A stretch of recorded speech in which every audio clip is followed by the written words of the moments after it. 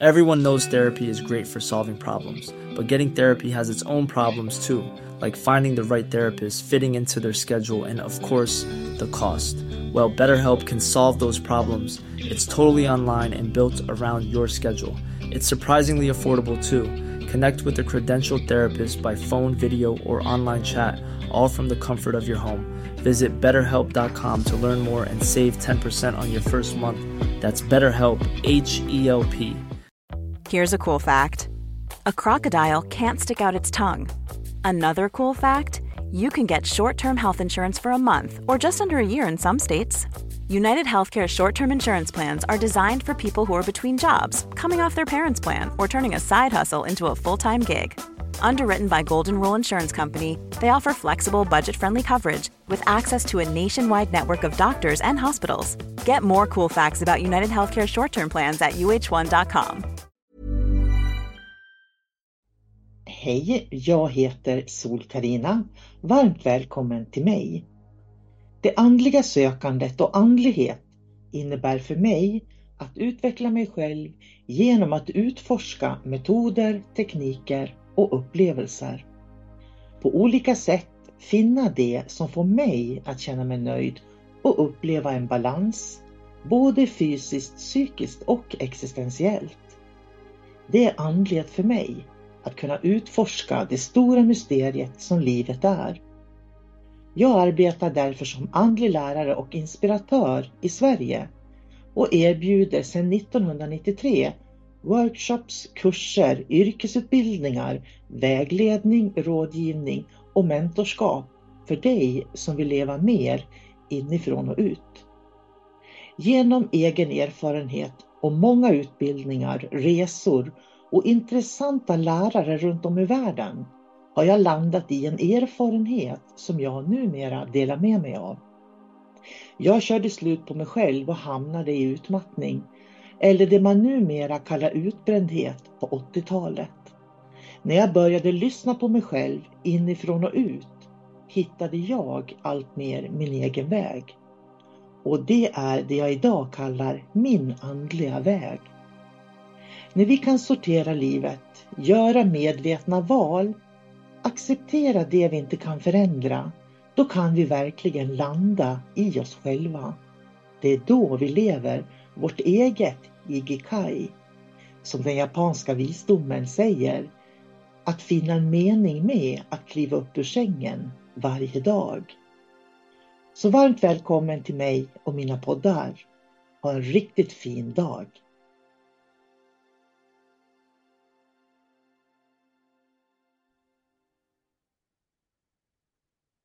Hej och varmt välkommen till mig.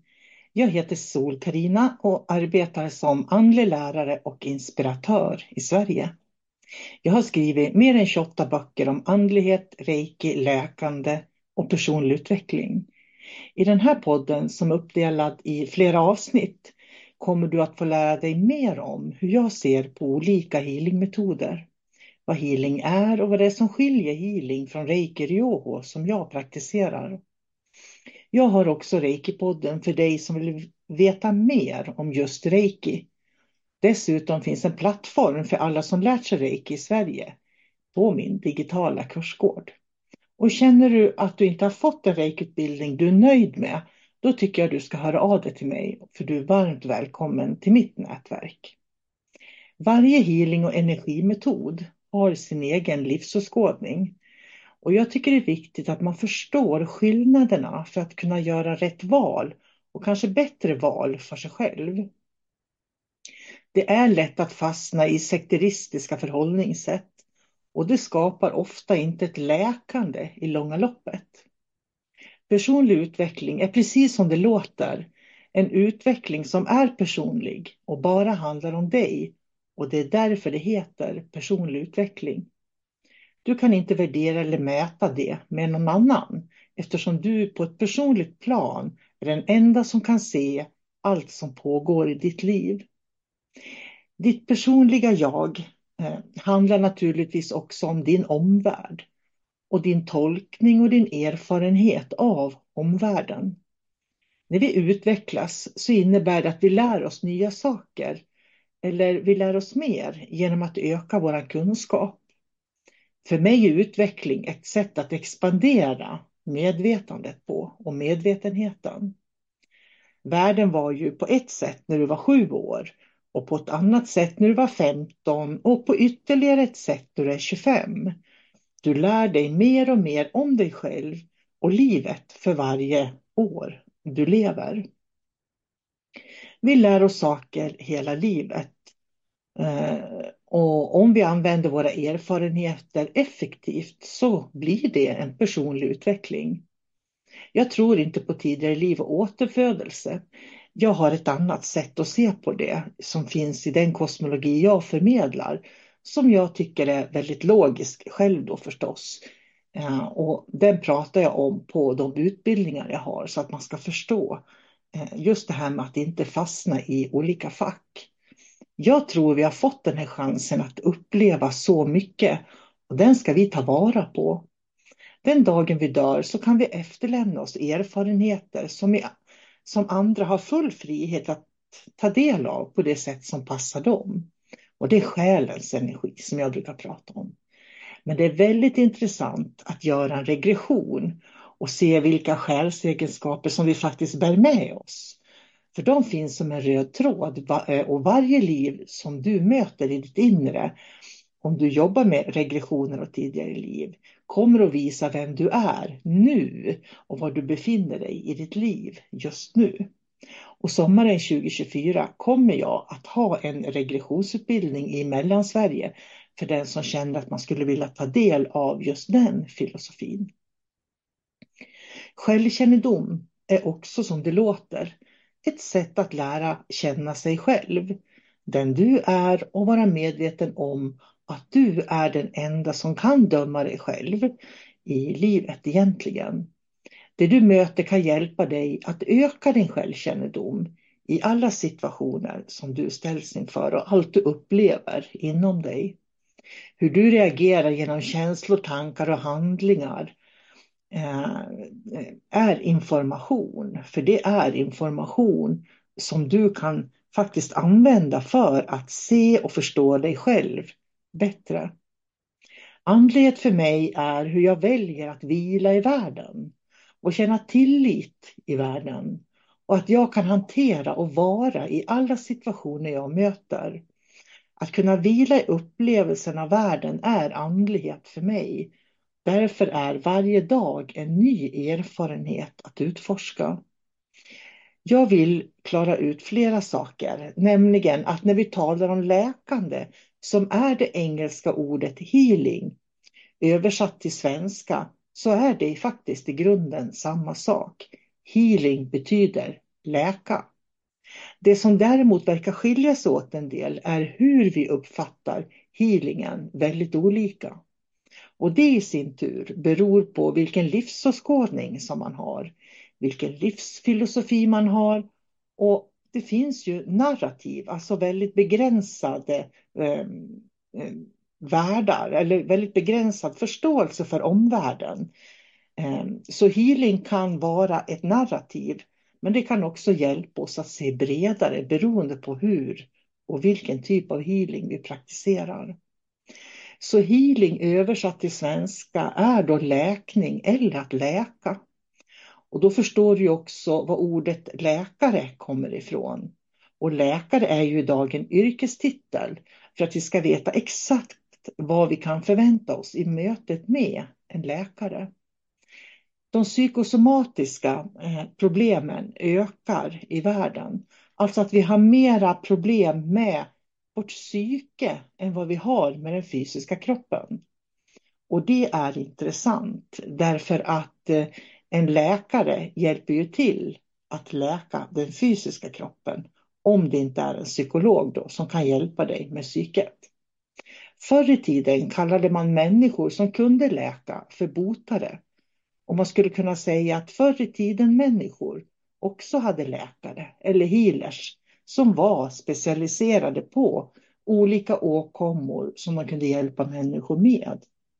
En modern läkare är därför en modern botare som ofta är specialiserad inom barn, kvinnosjukdomar, ortopedi, kardiologi och så vidare. Så en läkare är inte bra på alla områden utan har specialistområden som de är bra på. Och på samma vis var det faktiskt förr i tiden med botarna. Då kallades de för kloka gubbar och gummor. Och ofta gick den kloka kunskapen i arv. Och visst dog människor tidigare då på den tiden i olika sjukdomar just för att det inte fanns moderna läkare med den forskning och erfarenhet som vi har idag. Anledningen att jag sällan eller aldrig använder ordet healing är just för att vi har översatt och förstår betydelsen fel, menar jag. Vi förknippar healing med att det ska laga det trasiga inom oss som en självklarhet. Och det är inte alls säkert att det läker oss på samma sätt som en läkare kan göra. Så att healing är så väldigt mycket. Så att bara säga healing, då måste man, men vad omfattar healingen? Var kommer den ifrån? Så att det finns ju liksom en grund var varje healingmetod har sin rot någonstans. Och det tror jag är viktigt att förstå.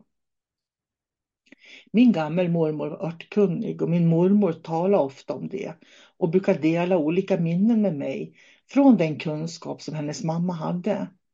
Men egentligen kunde hon inte så mycket, men hon mindes hur hennes mamma brukade plocka vissa örter för vissa åkommor så att säga. Min gammelmorfar kunde stämma blod, vilket innebär att om någon skadade sig i skogen så kunde han med hjälp av intentionen och en ramsa förändra vibrationen så blodet slutade strömma och blöda. Anledningen till att de hade den här kunskapen förr var faktiskt för att det tog en hel dag med häst och vagn om man skulle köra till närmaste läkare. Och hade man inte kloka gummor och gubbar runt omkring sig med olika specialiteter så skulle många antagligen ha dött. Kloka gubbar och gummor tillhör därför det gamla bondesamhället. Och tyvärr så har vi inte så mycket av deras visdom med oss in i det moderna samhället. Den botekonsten är i princip utrotad idag genom att vi fått en tillgänglig sjukvård och tillgängliga mediciner i kombination med möjligheter att behandla sjukdomar. Och många välutbildade läkare har vi ju i samhället idag. Så egentligen är alla läkare i Sverige det moderna samhällets healer. En förr i tiden healer eller botare var, om vi ser ännu längre tillbaka, ofta den som hade läkekunskaper i det lilla samhället. Man hade schamaner som kunde kommunicera med de andliga dimensionerna. Och man hade örtkunskap som hjälpte människor att bota olika åkommor. Åkommorna var ofta mental eller känslomässig karaktär. Så schamaner botade och läkte inte bara den fysiska kroppen utan också hur man egentligen mådde, om man säger så. Problemet är att i dagens samhälle associerar vi botandet med att bota sjukdomar. Men schamaner i de gamla samhällena hade andra perspektiv på vad hälsa och botande var. Min erfarenhet av äkta shamanism är att de har en dimensionell förståelse och en förståelse för att det finns varelser som vi inte mår bra av att ha omkring oss och som kan göra oss sjuka. På samma sätt som vi kan bli sjuka av vanliga fysiska relationer. Men det finns också varelser omkring oss som vi mår bra utav och kan ha i vår närhet. Och då tänker jag på änglar och ljusvarelser. Genom att de var naturfolk och shamanen levde nära naturen så blev också så blev det också en cykel av liv och död som alltid var liksom en närvarande komponent. Så en stor del av läkandet handlade om att leva i samklang med naturen och att vi människor är en del av naturen. Schamaner i många olika traditioner blev ofta schamaner genom att de hade andliga upplevelser av den karaktären som vi idag kallar för uppvaknandet. När medvetandet expanderar och man inser att livet nog är större än det man tidigare haft kännedom om.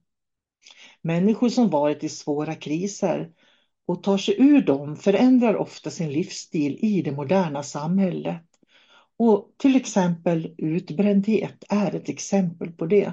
Du kan inte leva som du har gjort förut. Du behöver förändra ditt liv. Och det är först då som du får läkning. Schamansk healing är en mycket gammal botekonst som fanns långt innan vi hade välutbildade läkare och psykologer. Och det var ofta åratal av träning som låg bakom och man hade en lärare som förebildade något slag som man lärde av. Den schamanska healingen är därför inte att ligga på en brits och bli trummad på. Så schamansk healing är inte trumhealing. Det finns ett läkande i att trumma, för att trummans vibrationer, då frigörs en sån djup avslappning i kroppens stillastående energi, det vi kallar blockeringar. Och det kan vara outtalade känslor eller annat som man kan släppa taget på. Jag utbildar själv i trumhealing och kallar metoden för trumman sjunger. Och jag har skrivit en bok som heter just trumman sjunger om den här metoden. Så trumma kan vem som helst lära sig, precis som du kan lära dig att spela en gång eller använda klangskålar. Det krävs inga övernaturliga krafter eller flera års praktik för att trumma. Trumman är ett av flera verktyg som en riktig schaman har. Och en schaman kan vandra i många olika dimensioner och samtala och möta många olika varelser för att hjälpa människor att läka. Du blir därför inte schaman genom att lära dig trumhealing eller monaiki eller gå en helgkurs i shamanism. En schaman ser naturen som besjälad, ungefär som shintoismen som reiki har sitt ursprung ifrån, och ser en levande själ i allting. Det är den harmonin schamanen hjälper människor att hitta balans igen inom dem själva då.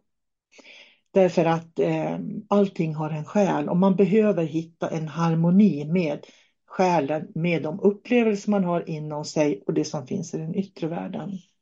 En riktigt bra schaman är därför också en andlig lärare som kan vägleda dig både i livet och i det osynliga livet, i det som jag brukar kalla de dolda dimensionerna.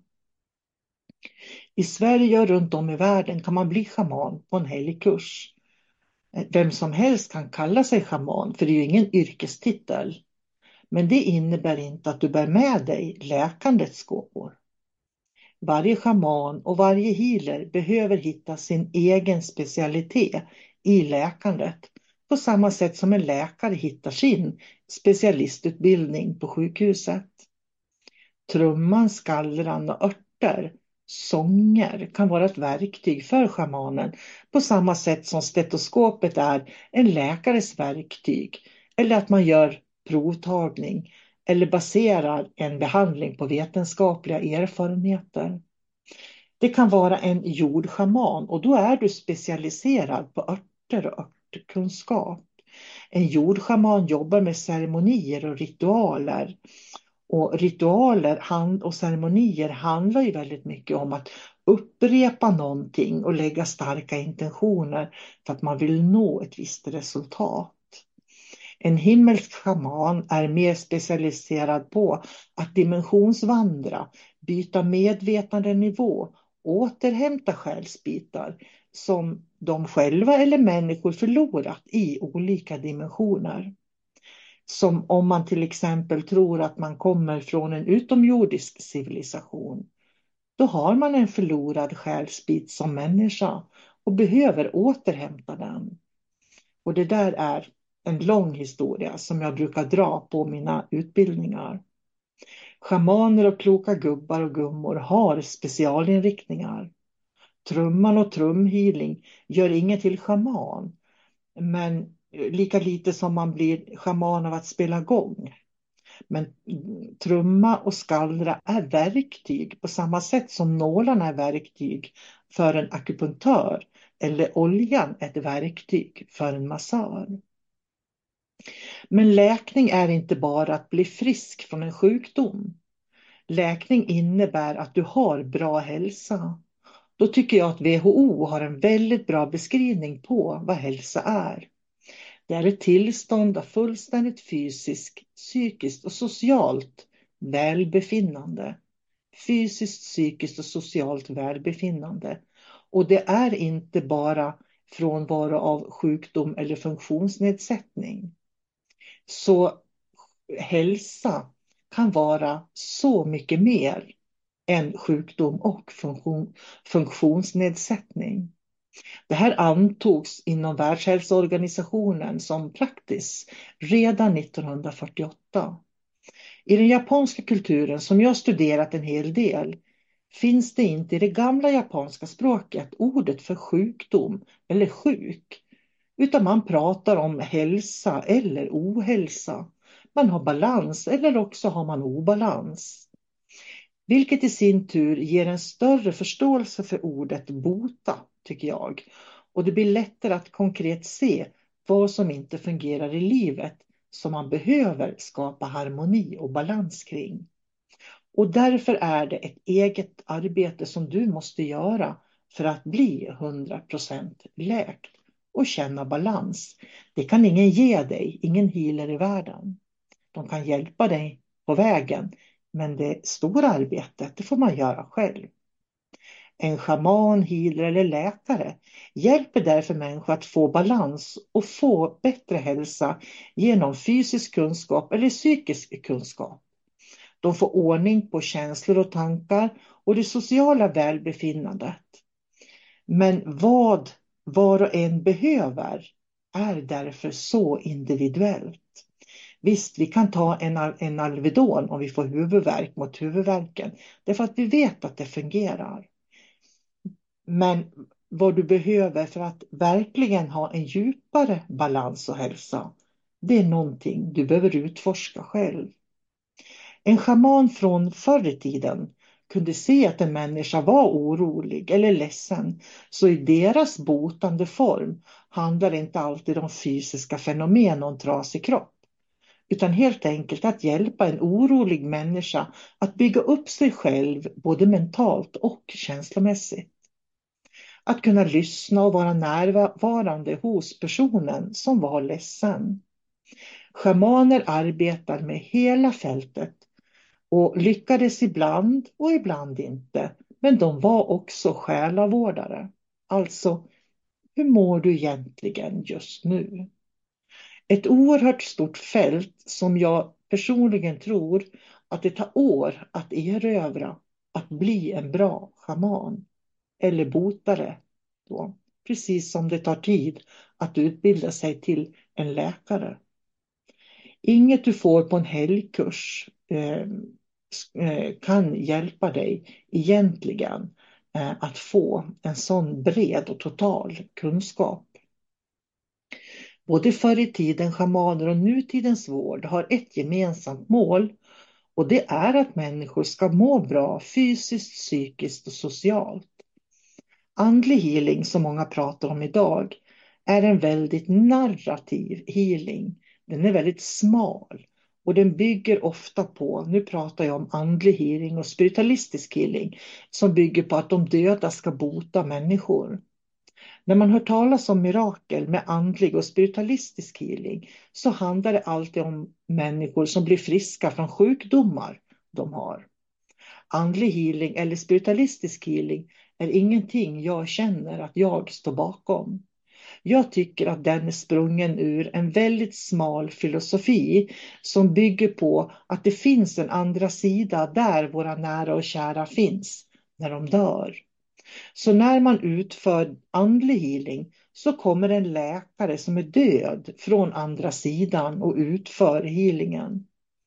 För att den här läkaren ska få jobba i fred så måste den spiritualistiska healern låta den här läkaren, då healingdoktorn, träda in i deras energisystem och ta över det för att kunna förmedla energi till en annan människa så de får healing.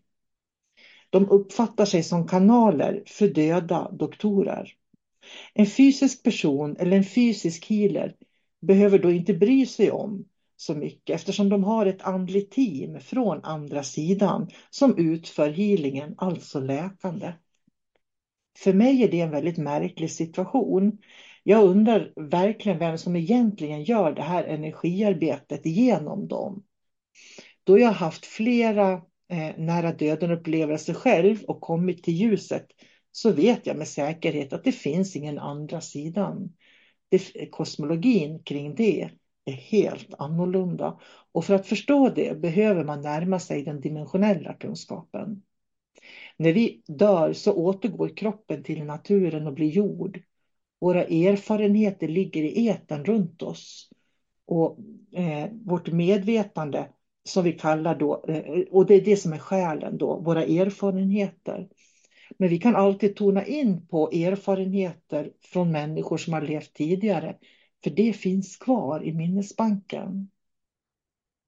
Det här är esoterisk kunskap och esoterisk betyder ju det som är dolt.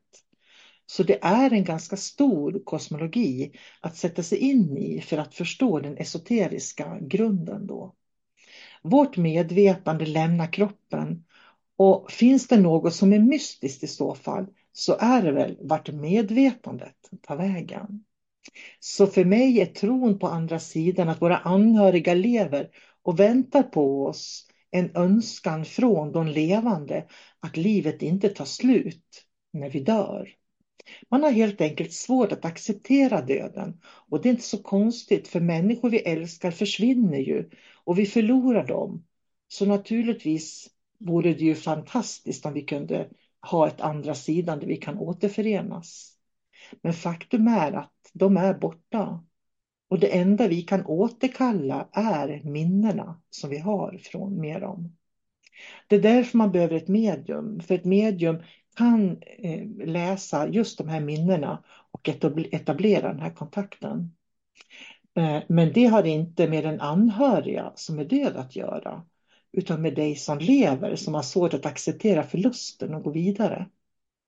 Att då ta in andliga guider som man inte vet vilka energier det är och låta dem laborera på människor, det skulle jag aldrig göra. Det finns många entiteter som ger människor makt till både det ena och det andra så de verkligen säljer sin själ. Kan utföra mirakel men agendan kan vara en annan. Och då tänker jag på de mörkare entiteterna som faktiskt finns runt människan. Det tar dessutom inte fysiskt på klienter vilket innebär att de utför inte fysisk beröring, de håller händerna ovanför. Och håller man händerna ovanför i luften så då blir det någonting helt annat. Och det är ganska typiskt då för spiritualistisk healing och andliga healers. Jag menar att andliga healers som håller händerna i luften är rädda för att möta människor på djupare plan. För det gör man nämligen när man lägger händerna på en fysisk kropp. Man ser personen. Så det är verkligen en mycket djupare upplevelse. Du kan aldrig få samma känsla av närvaro från en healer som håller händerna i luften som du kan få när du berör människor eller lägger en hand på dem. Det är betydligt djupare läkande processer som aktiveras genom fysisk handpåläggning. Och det kräver en hel del av en healer för att klara av det. Det orimliga här är att människor lägger sig ner och låter någon kalla in då en ande som de inte vet någonting om som ska förmedla healing till dem. Som min vän David och jag, vi pratade häromdagen om det här. Tänk om det var en usel doktor i livet då, eller en alkoholiserad doktor, eller tänk om doktorn var pedofil. Är han förlåten på andra sidan och kan fortsätta att få jobba fritt på människors kroppar?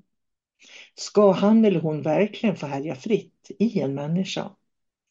Jag menar att det kommer att begränsa människor eftersom både den spiritualistiska healen och vem tusan det nu är som kommer från andevärlden blir filter för vad som är sant för en enskild människa.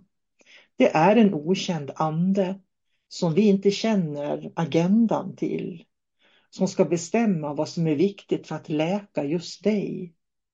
De påstår sig också kunna utföra mirakel och vill gärna visa upp mirakel av olika slag. Och det är precis det som mörka entiteter har på sin agenda för att dra till sig folk.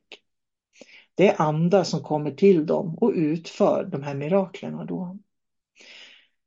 Men för människor som då inte blir botade av de här andliga healersarna, då ställer de sig ju frågan varför naturligtvis.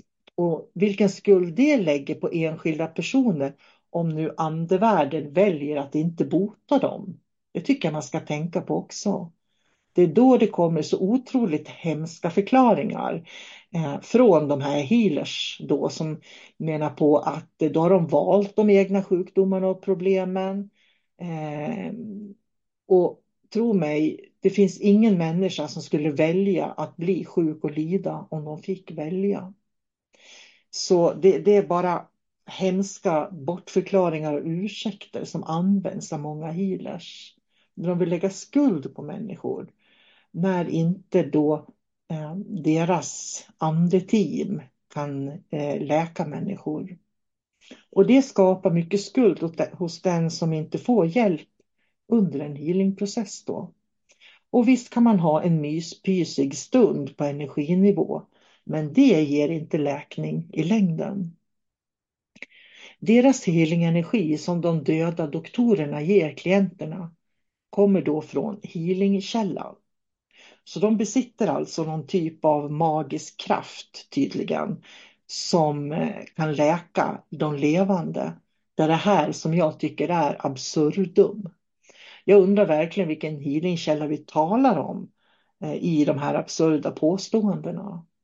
Jag skojar med min son som är läkare och sa, den dagen du dör, vet om en sak, sa jag. Då kan du jobba från andra sidan och bli läkare, som läkare därifrån. Och han tittar på mig med stora ögon. Och sen sa, men mamma, allvarligt, är du seriös? Sa han. Nej, sa jag. Men du ska veta att det finns människor som tror att livet fungerar så. Enligt spiritualisterna är healingkällan Gud. Och då blir det intressant, om jag då inte tror på Gud, blir jag inte helad då? Ni förstår det knepiga i förhållningssättet. Du kan fråga vilken människa som helst, vem är Gud? Och du kommer att få ett nytt perspektiv, ett nytt svar av varje människa. Att använda sig som ett begrepp att det finns en källa, det tycker jag är lite oödmjukt faktiskt. Gud eller det gudomliga skulle läka någon. För mig är det religiöst dravel som gör att människor som överlämnar möjligheten att lära känna sig själva till en högre makt som ska läka dem. Det får faktiskt mig att rysa. För jag undrar liksom vilken högre makt det är de överlämnar sig till. Jag vill inte överlämna mig till någon högre makt. Jag vill känna att jag har all kraft och makt i mitt liv så som jag behöver. Jag tycker det är allvarligt att man lämnar över sitt eget energisystem till en okänd varelse som kanske varken kan prata eller se, utan kallar det för healing team eller healing doktorer då. För mig är det en snäv verklighet. Det är helt okej att ni håller på med det, men jag tror inte på det där. Det är en snäv verklighet på samma sätt som helbrägdagörelsen var förr, som pågår inom många sekter och små kristna församlingar. Spirituell andlig healing rekommenderar att healern är passiv för att inte lägga sig i den energi som leds genom dem och inte styra energin. Och om man är passiv, då kan man verkligen bli övertagen i kroppen. Så att passiv tycker jag är ett väldigt starkt ord. Jag rekommenderar alltid mina elever att vara aktiva i lyssnandet, utforskandet och studerandet och upplevelsen när de utför de typen av healing som jag står bakom. Om sen inte healingen fungerar så beror det ofta på att de är väldigt fäst vid sitt tillstånd. Det har jag hört när de säger. Eller att de har en sjukdomsidentitet som de inte vill släppa taget om. Och att de egentligen inte vill bli friska. Jag tycker det är hemskt. Jag tror inte alls att det finns människor som är så fästa vid sitt tillstånd att de inte vill bli friska. Så det är också såna här dåliga ursäkter när man inte kan hjälpa människor som man använder sig utav. Så då handlar det plötsligt om att spirituella healers ska bota något som är sjukt. Det handlar inte om frånvarande av hälsa som WHO skriver om. Man ska alltså som andlig healer släcka ner sitt eget sinne, helst gå in i djupsömn och låta andar styra en behandling. För mig är det hierarkier och det fråntar människor möjligheten att lära känna sig själva. Då blir det plötsligt en ande som botat dem och då anses det vara ett mirakel. Det som oroar mig ibland är att man blandar olika filosofier och då menar jag att man verkligen inte förstått läkandets grunder. Det finns en hel del bortförklaringar och omständigheter när de inte lyckas då, som jag sa tidigare. Om du arbetar med spiritualistiska healingdoktorer från andra sidan, då kan du inte samtidigt vara shaman eller utföra shamansk healing därför att det är oförenligt med varandra. Då andlig spiritualistisk healing inte ser dimensioner utan bara döda andar. Det är som att hela tiden äta hallonen på tårtan och tro att man kan liksom plocka förståelsen för läkandet överallt. Men man lär sig aldrig att förstå läkandets djupare principer, vilket jag ser är mycket av det som pågår idag i samhället. Jag började själv med kropps- och beröringsterapi när jag startade mitt första företag i slutet på 80-talet. Och utan tvivel är den erfarenhet jag har fått de här senaste åren väldigt viktig. Jag brände ut mig på 80-talet, långt innan ordet ens fanns i människors medvetande. Och säkert har många med mig den erfarenheten. Så läkandets och det jag ville komma till är att har man varit utbränd så behöver man göra en livsstilsförändring faktiskt. Och mycket för att balansera sitt liv och läka handlar ofta om just livsstilsförändringar. När du ska få en healingbehandling och boka en healingbehandling, då tycker jag det är viktigt att du förstår skillnaden som jag pratar om i den här podden. Vad kan du egentligen förvänta dig? Jag tror också som de moderna läkarna och psykologerna behöver många års utbildning för att kunna utföra sitt yrke, så behöver även en alternativ utövare många år för att förstå hur läkandet sker hos personer. Och det är därför jag varje år har regelbundna träffar hela tiden där jag bjuder in mina reiki-elever då. Så att de ska kunna få diskutera sina erfarenheter och jag brukar försöka undervisa dem och lära dem lite nya saker. Jag ser hur man blandar in en tro på tidigare liv i healingbehandlingar och det har ingenting med läkandet eller healing att göra, tycker jag. Det har jag också funderat en del kring, hur spiritualistisk healing och mediumskapet kan använda sig av den här logiken då med tidigare liv. Därför att det spiritualistiska healingen, den spiritualistiska healingen skulle jag säga, där ingår ju inte tidigare liv eftersom vi kommer till andra sidan då när vi dör. Så frågan är, återföds vi från andra sidan eller hur tänker ni egentligen? Så åter blandar man äpplen och päron, för vi kommer till paradiset när vi dör och ändå ska vi återfödas och lära oss saker. Det är så egoistiskt självcentrerat. Och det blandas äpplen och päron. Och då förstår man bättre när man ser det, var den spiritualistiska healingen har sitt ursprung ifrån. Och jag delar inte den uppfattningen nämligen. Därför går andlig healing bort för mig. Då det innehåller samma fördomsfulla helbrägdagörelse som man utövar i olika religiösa religioner. Där lyckan alltid tycks vara en quick fix. Spiritismen och spiritualisterna formades i mitten på 1850-talet. Genom bland annat Helena Blavatsky som föddes 1831. Hon var rik och kom från en familj i Ryssland. Och alla som vet hur historia fungerar känner också till att rika människor förr i historien kunde resa och förkovra sig. Och speciellt om man var kvinna. Då handlar det om att gifta sig eller att kanske leva ensam då och förkovra sig på olika sätt. Blavatsky var i Tibet och Indien där hon tog del av asiatiska filosofier. Och med dem i bagaget och en djup andlig kristendom i fickan så var hon en av dem som formade den spiritualistiska filosofin både i USA och framförallt i England dit hon flyttade 1885. Och det är en av anledningarna till att England idag är så influerat av spiritualister. Och det finns spiritualistiska kyrkor som också börjar växa fram i Sverige. Och det är inget fel, men man ska veta vad man får. Det är det jag tycker är viktigt. Man ska veta vad de har för livsåskådning och filosofi. Varför man i Sverige idag använder det som referens tycker jag är märkligt. Eftersom Helena Blavatsky och hennes samtida skapade nya egna filosofiska inriktningar. Som att tala med andar var då huvudingrediensen eller tala med döda.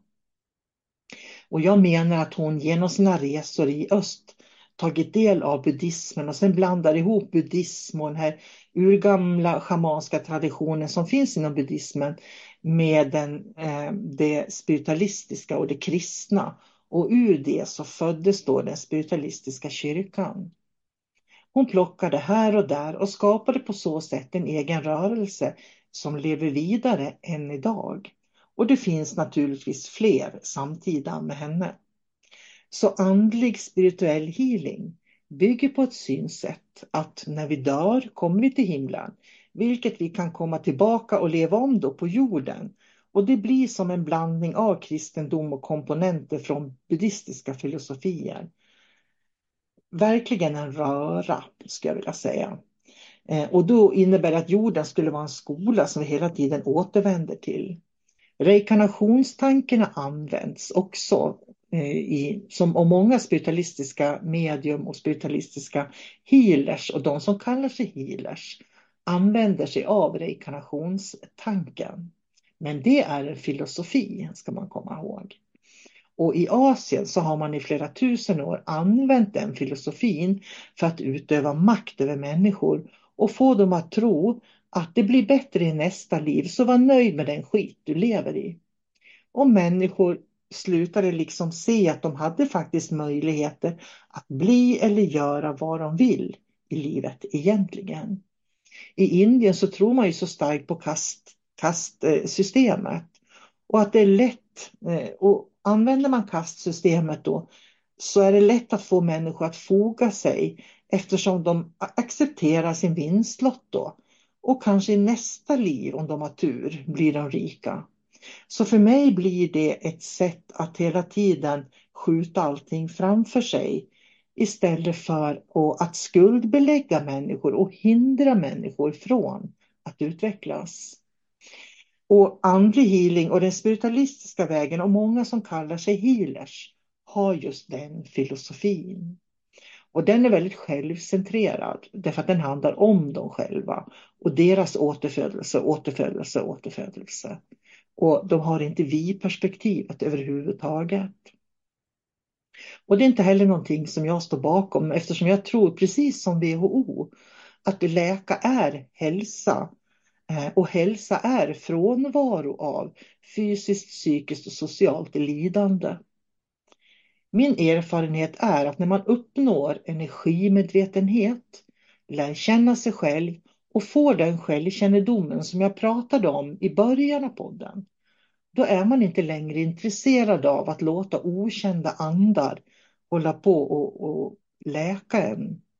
Vi lever i ett modernt samhälle idag som erbjuder oss läkning som ingår i harmoni för att skapa balans med WHO:s, Världshälsoorganisationens definitioner. Andlig medicin och holistisk medicin innebär att du inte kan ta råd av andra vad du behöver för att läka alla problem som du har. Holistisk medicin innebär att du själv måste veta vad du ska, när du ska gå till vårdcentralen eller en massör eller en reiki-utövare. Och den holistiska medicinen ställer krav på människor att utforska vilket läkande som är det bästa för dem dag för dag. Det är därför vi på ett personligt plan behöver arbeta med vårt eget läkande. Ta stort ansvar i det. Och läka, som sagt, betyder många olika saker. Läka är inte knutet till sjukdom utan till hälsa eller ohälsa som då kan vara på olika nivåer. Vi behöver kunna skilja på vad en läkare på vårdcentralen gör eller en psykolog i relation till de här alternativen som vi kan praktisera själva. Att vara ledsen mycket kan vara ohälsa. Att känna sig ensam kan vara ohälsa. Att ha en cancer kan vara ohälsa. Att ha en diagnos kan vara ohälsa. Att skilja sig kan skapa ohälsa. Att förlora jobbet kan skapa ohälsa. Att inte hitta sin plats i livet kan skapa ohälsa. Det är ett pussel tillsammans med de mest kvalitativa och erfarna moderna botarna men också de alternativa botarna. Så kan man lära sig att läka det som inte är bra i livet. Kanske någon behöver samtal.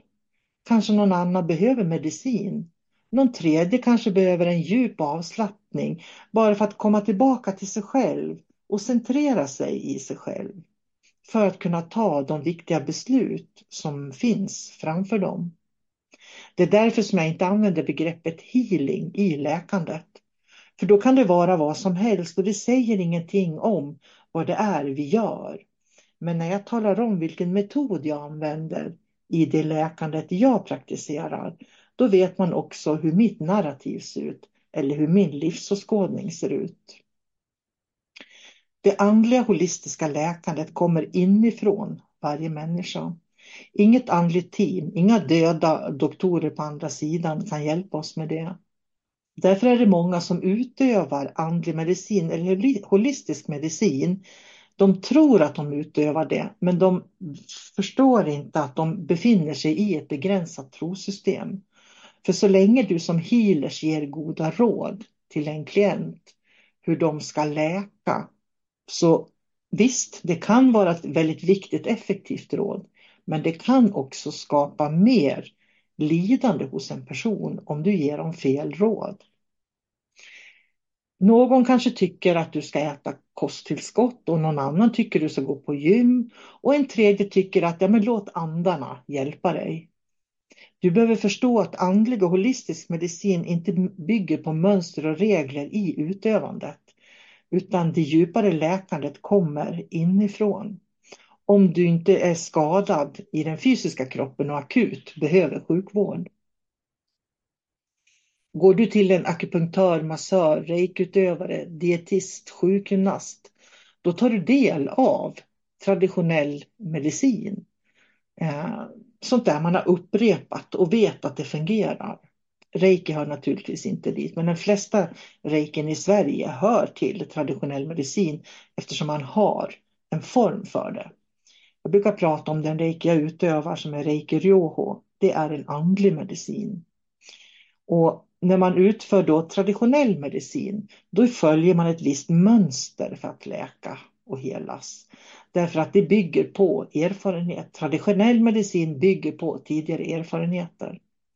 Spirituell healing är därför traditionellt helande eftersom de utgår från färdiga former. En doktor från andra sidan kommer för att hjälpa dig att läka. Det är en form. Och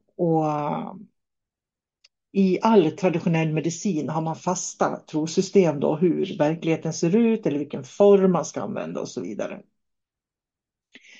När min dotter var några år gammal, då hade hon fått öroninflammation. Hon hade haft det upprepade gånger. Jag hade börjat praktisera reiki och börjat hitta den här schamanska gåvan att dimensionsvandra när jag jobbade just med berörings- och kroppsterapier. Och jag har skrivit mer om det i min bok Monarki faktiskt och andiska traditioner och shamanism. Men jag satte min dotter i mitt knä och jag började visualisera hennes onda öra och jag klev liksom in i örat och började duscha och städa det onda örat på henne. Efter en stund så sa hon, nu är det bra mamma, sa hon och hoppade upp ur mitt knä. Och då ska du veta att när jag började så hade hon dessutom hög feber. Och jag kände verkligen att jag vill inte åka en gång till sjukhuset som får äta penicillin igen. Och så jag blev ju så glad när hon blev läkt på några minuter bara. Jag blev förstås kaxig och tänkte, det här var ju början på 90-talet. Nästa gång min dotter får öroninflammation, tänkte jag, då fixar jag det här lätt som en plätt. För jag visste ju hur jag skulle göra. Nästa gång hon fick öroninflammation så satte jag henne i mitt knä och gjorde samma sak som förra gången. Men ingenting hände. Öroninflammationen var kvar och den höga febern var kvar och vi fick åka till sjukhuset och få penicillin. Men jag ifrågasatte inte varför det inte gick just den här gången. Och jag gjorde inte en massa knepiga antaganden eller ursäkter. Jag accepterade att nu funkar det inte, nu behöver vi en läkare. Det handlar om att hitta det läkandet man verkligen behöver för ögonblicket. Så det jag lärde mig utav det var faktiskt att det går aldrig att stoppa in läkandet i en form. Utan vi måste vara närvarande, nyfikna, vara med i flödet. Och när vi är det, då kan vi också faktiskt få uppleva läkande på olika sätt. Men ibland så blir det inget läkande, då blir det bara myspys. Jag tänkte att nu har jag hittat universalmedel så jag skulle kunna upprepa samma ritual varje gång då som hon blev sjuk. Men då hade det varit traditionell medicin. Det hade funkat en gång och det är helt ovetenskapligt, men det skulle kunna funka igen då. Det är det som är traditionell medicin. Den gamla botekonsten med den kunskap som man hade förr, om man hade gått till en klok gumma med öroninflammation, då kanske hon hade sagt lägg vitlök i öronen på henne. För det var den kunskapen man hade då. Men det var inte så, och det lärde mig att andlig medicin kan vi inte styra över. Men vi kan fortsätta att vara nyfikna på vad var det som gjorde att hon kunde läkas på ett ögonblick. Och den gåvan och insikten har jag tagit med mig genom hela livet. Men jag har aldrig någonsin fått för mig att högre makter skulle bestämma över min dotters läkning. Vetenskaplig medicin är därför viktig för att förstå, och det är någonting helt annat. Och idag kan man se att man pratar flitigt om bevis inom den spiritualistiska eller andliga healingen och inom den andliga världen överhuvudtaget. Men vetenskapen, läkarna och Socialstyrelsen tillåter endast att vi behandlas med metoder som är väl beprövade. Så vi får inte bota och läka i Sverige. All vård, all behandling vi får i vården ska bygga på vetenskapliga dokument och vara väl integrerad med forskning. Och det innebär att ett resultat ska kunna upprepas om och om igen. Och resultatet blir alltid detsamma. Det är vetenskaplig medicin. Tänk på det nästa gång du går till sjukhuset och gnäller på en läkare som utgår från beprövad vetenskap. Att det räcker inte för dig, så har du faktiskt ett ansvar att göra någonting själv också. Då kanske det är den andliga medicinen, det inre lyssnandet som du behöver. För många år sedan så var det faktiskt en läkare i Sverige som var utbildad spiritualist som kanaliserade andar och pratade med andra sidan. Han blev faktiskt granskad av myndigheterna som gav honom tydliga råd att han inte fick blanda in den vetenskapliga vården med de alternativa trosystemen som han hade. Och det är jag faktiskt väldigt glad för idag. För om jag ska gå till sjukhuset och träffa en läkare så skulle jag verkligen inte vilja att han kopplar upp sig på en död ande som talar om hur jag ska få hjälp. Poängen i det jag säger är att människor ska för att utöva en andlig medicin och ett holistiskt tänkande så måste man lära sig var man kan hitta de olika komponenterna som hjälper dig på ett personligt plan att läka fysiskt, psykiskt och socialt. Men också veta var du ska hämta dem, vem du ska ta hjälp av och så vidare. Vi kan faktiskt inte bevisa att en död läkare som finns på andra sidan kan ge råd till levande människor. Det är en livsåskådning, det är ett trosystem. Det går inte att bevisa. Därför är det inte vetenskap och kommer aldrig att gå att bevisa det spiritualisterna hävdar idag. Och vad är då ett mirakel om inte de gånger vi blir läkta och helade, men egentligen inte vet varför? Jag tror verkligen på mirakel själv. Och jag tror att mirakel kommer när de kommer. Och med det så ska jag avsluta den här del 1. Och vill du lyssna vidare så får du gå vidare till del 2.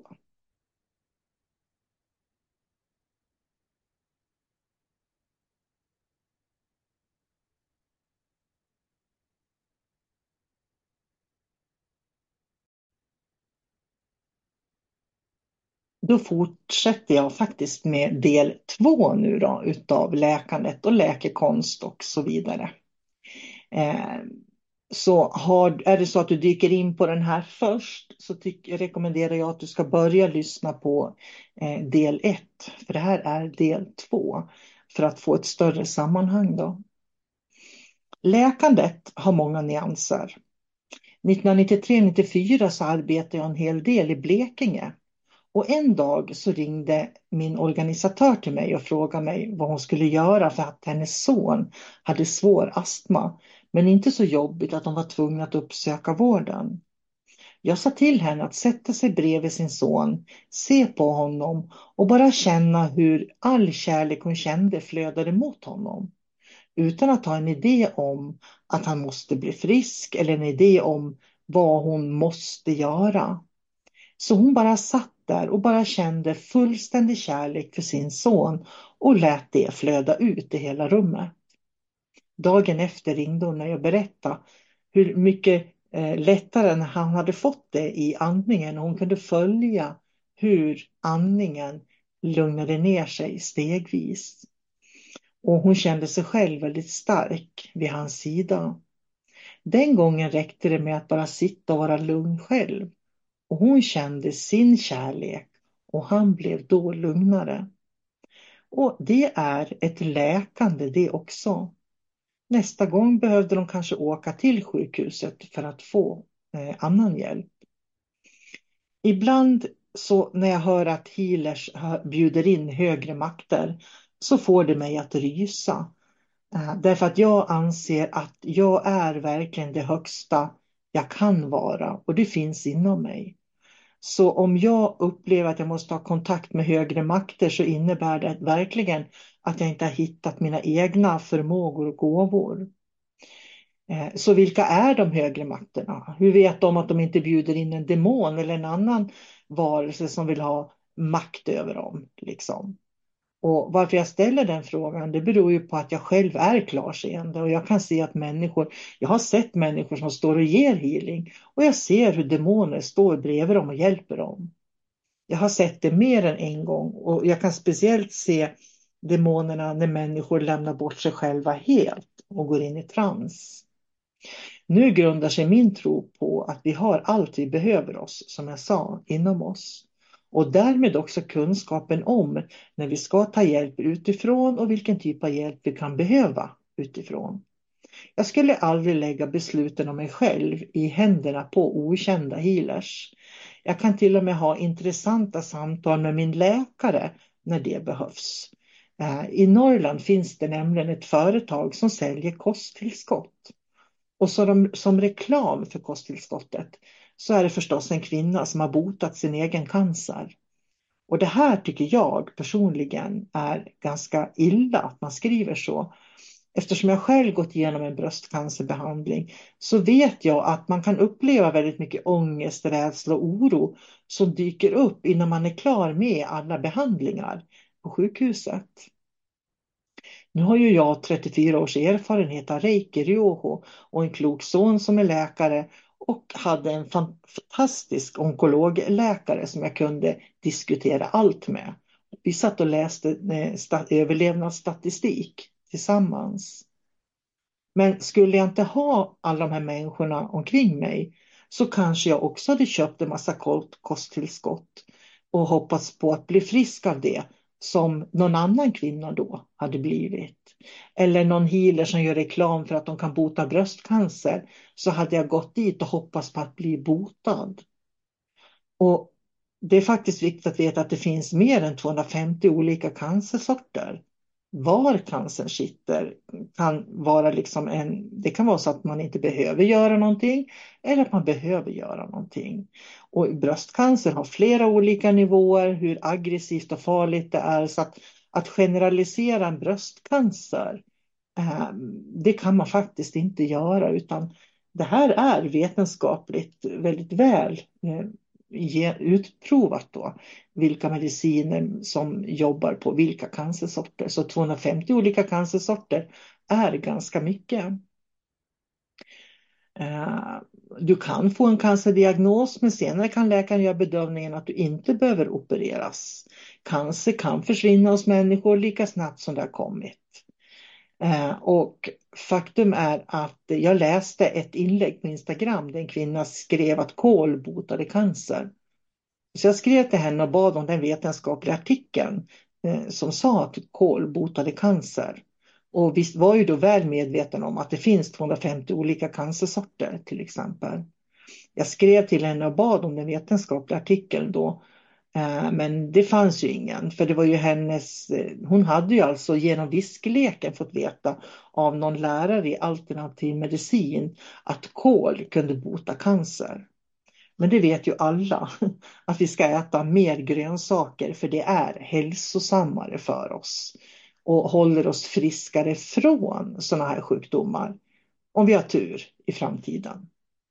Men det fanns ju förstås inga länkar, inga vetenskapliga studier, utan det var en visklek som någon påbörjat och som man fortsatte att viska. Det är på det här sättet också som jag tycker att man utnyttjar människors rädslor. Och jag tycker det är så viktigt att man får en ordentlig vetenskaplig diagnos. Man får en ordentlig behandlingsplan när man blir sjuk. Och sen när man har det, då kan man göra allt för att plocka in den andliga medicinen. Det var det jag gjorde när jag gick igenom min bröstcancer. Jag tog hjälp utav reiki-vänner och elever som jag har, för att hjälpa mig att jobba med den här oron som jag bar på, och hjälpte mig att liksom kunna klara av den här svagheten som kroppen får då utav cellgifter. Och det som var intressant tycker jag, det är att jag blev själv rekommenderad en gång att äta kosttillskott för min lever. För de tyckte att jag behövde äta ett visst kosttillskott då för levern. Och när min son då, som är duktig på kemi och är utbildad då för läkare som sagt, så sa, när han läste innehållet så sa, men mamma, det här måste du sluta med. Du kan få leverskador om du äter det här, sa han. Så att det är ju en väldigt intressant värld där det finns många ursäkter för penningindustrin att sälja kosttillskott till oss som vi egentligen inte behöver. Och naturligtvis så diskuterar jag ju själv den här vetenskapliga aspekten då med kosttillskott med de läkare jag hade runt mig. Och forskning visar faktiskt att kosttillskott kan till och med skapa cancer och obalanser i kroppen. Det finns det forskning på. Vilket innebär att man ska vara försiktig med kosttillskott. Och jag fick under inga omständigheter äta någon form av kosttillskott när jag fick strålning och cellgifter. Eftersom det kunde liksom påverka behandlingen. Så att jag lät vården jobba med det de gjorde när de kände att de var färdigbehandlade. Då kunde jag börja med min andliga medicin för att läka mig på alla andra sätt i sviterna då efter cellgifter. Så det gäller liksom att förstå vilken ordning man ska börja i och inte låta rädslan då styra. Och därför tycker jag det är viktigt att alla människor har metoder för att jobba med sin självkännedom och det egna läkandet. Så man kan jobba med sin egen andliga medicin så att säga. För att leva med smärta, ångest och psykisk ohälsa är och kanske avsaknad av ett perfekt liv som många upplever. Där man har bra ekonomi och man har allt som man behöver. Det är inte så enkelt därför att man måste ju liksom börja med att utgå från sig själv. Och det är kanske så att saker vi behöver hjälp med att läka, så kan vi faktiskt läka det mesta genom medvetenhet och egen självkännedom. Det är vad jag tror. Och när vi inte kan det, då ska det finnas hjälp att få i samhället. Jag har lärt mig det och jag har lärt mig förstå den andliga medicinen genom att jag praktiserar reiki. Jag har inte mött någon utöver mina elever som praktiserar reiki och med reiki på det sätt som jag gör. Och jag tror att det har att göra med att jag har studerat läkekonst i över 30 år. Och speciellt i den japanska kulturen då och i den buddhistiska kulturen där man också har en gren av läkning inom buddhismen. Så jag kallar inte healing för healing när jag ger reiki, utan för mig är det skillnad på reiki och på healing. För rei är ju den här andliga dimensionen och upplevelsen av livet som vi inte kan dela med andra.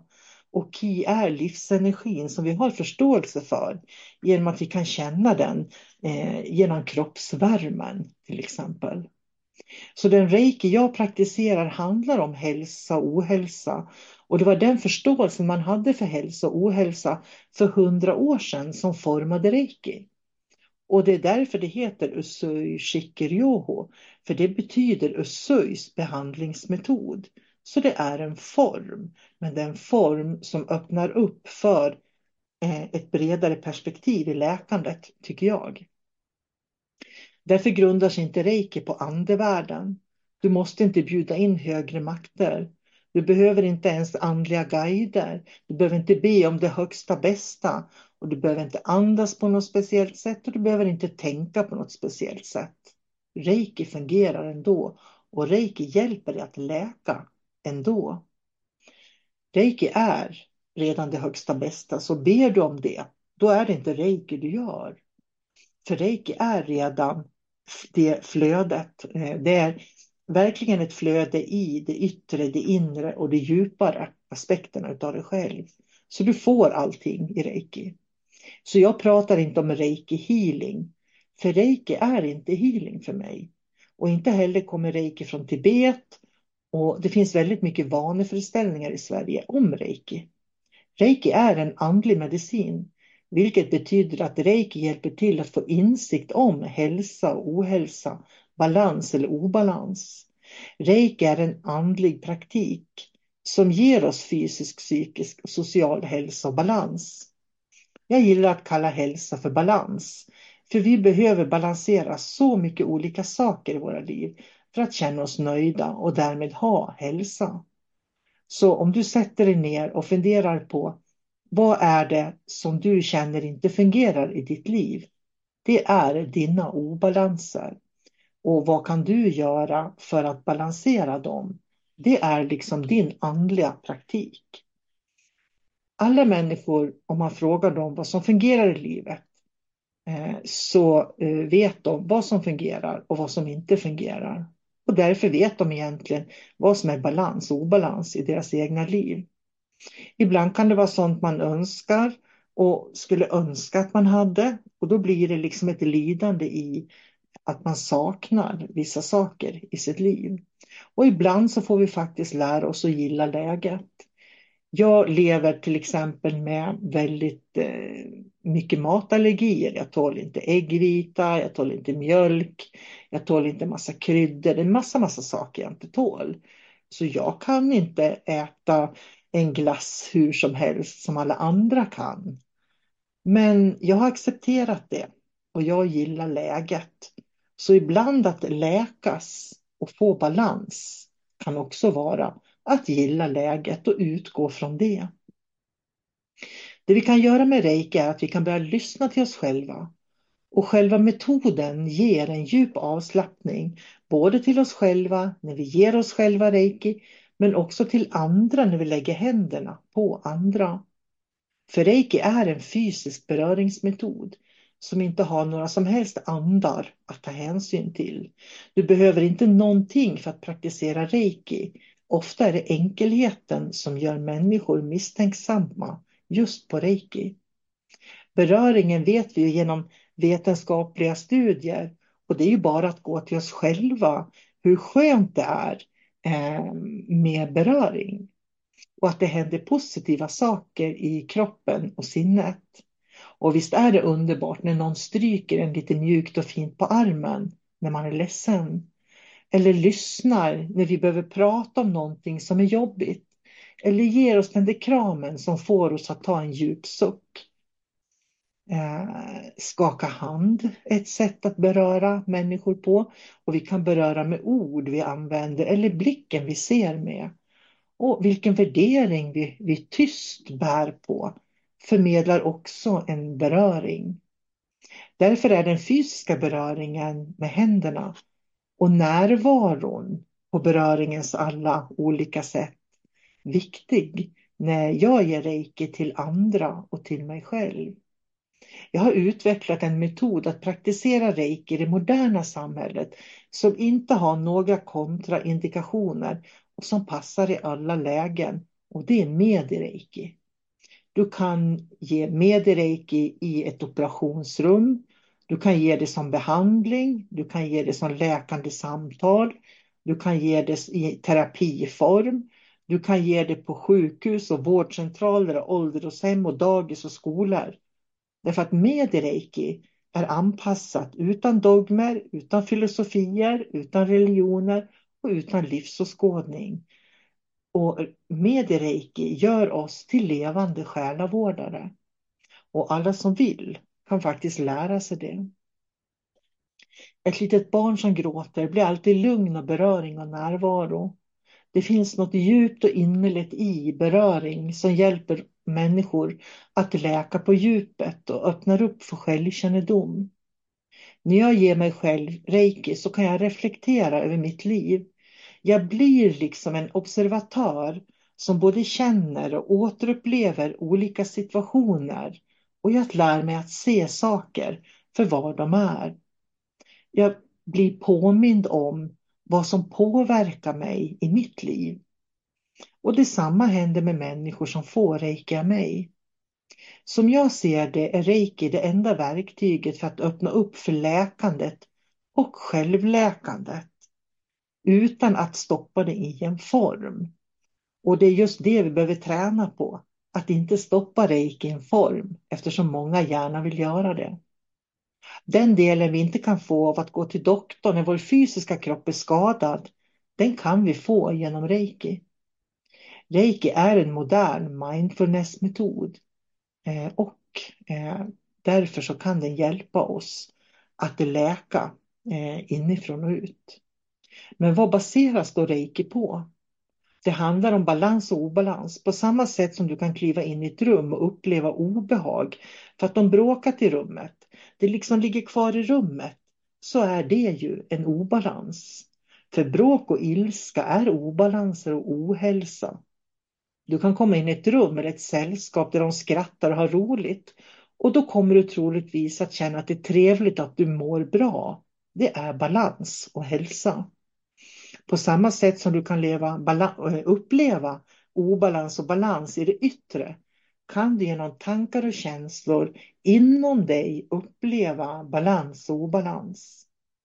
När man lär sig reiki så lär man sig hur man känner igen obalanser som man möter i det vanliga livet. Du lär dig hur obalanser känns och hur du upplever dem både i det inre och i det yttre. Och våra händer fungerar som ekolod, och det gör att vi kan fånga upp balanser.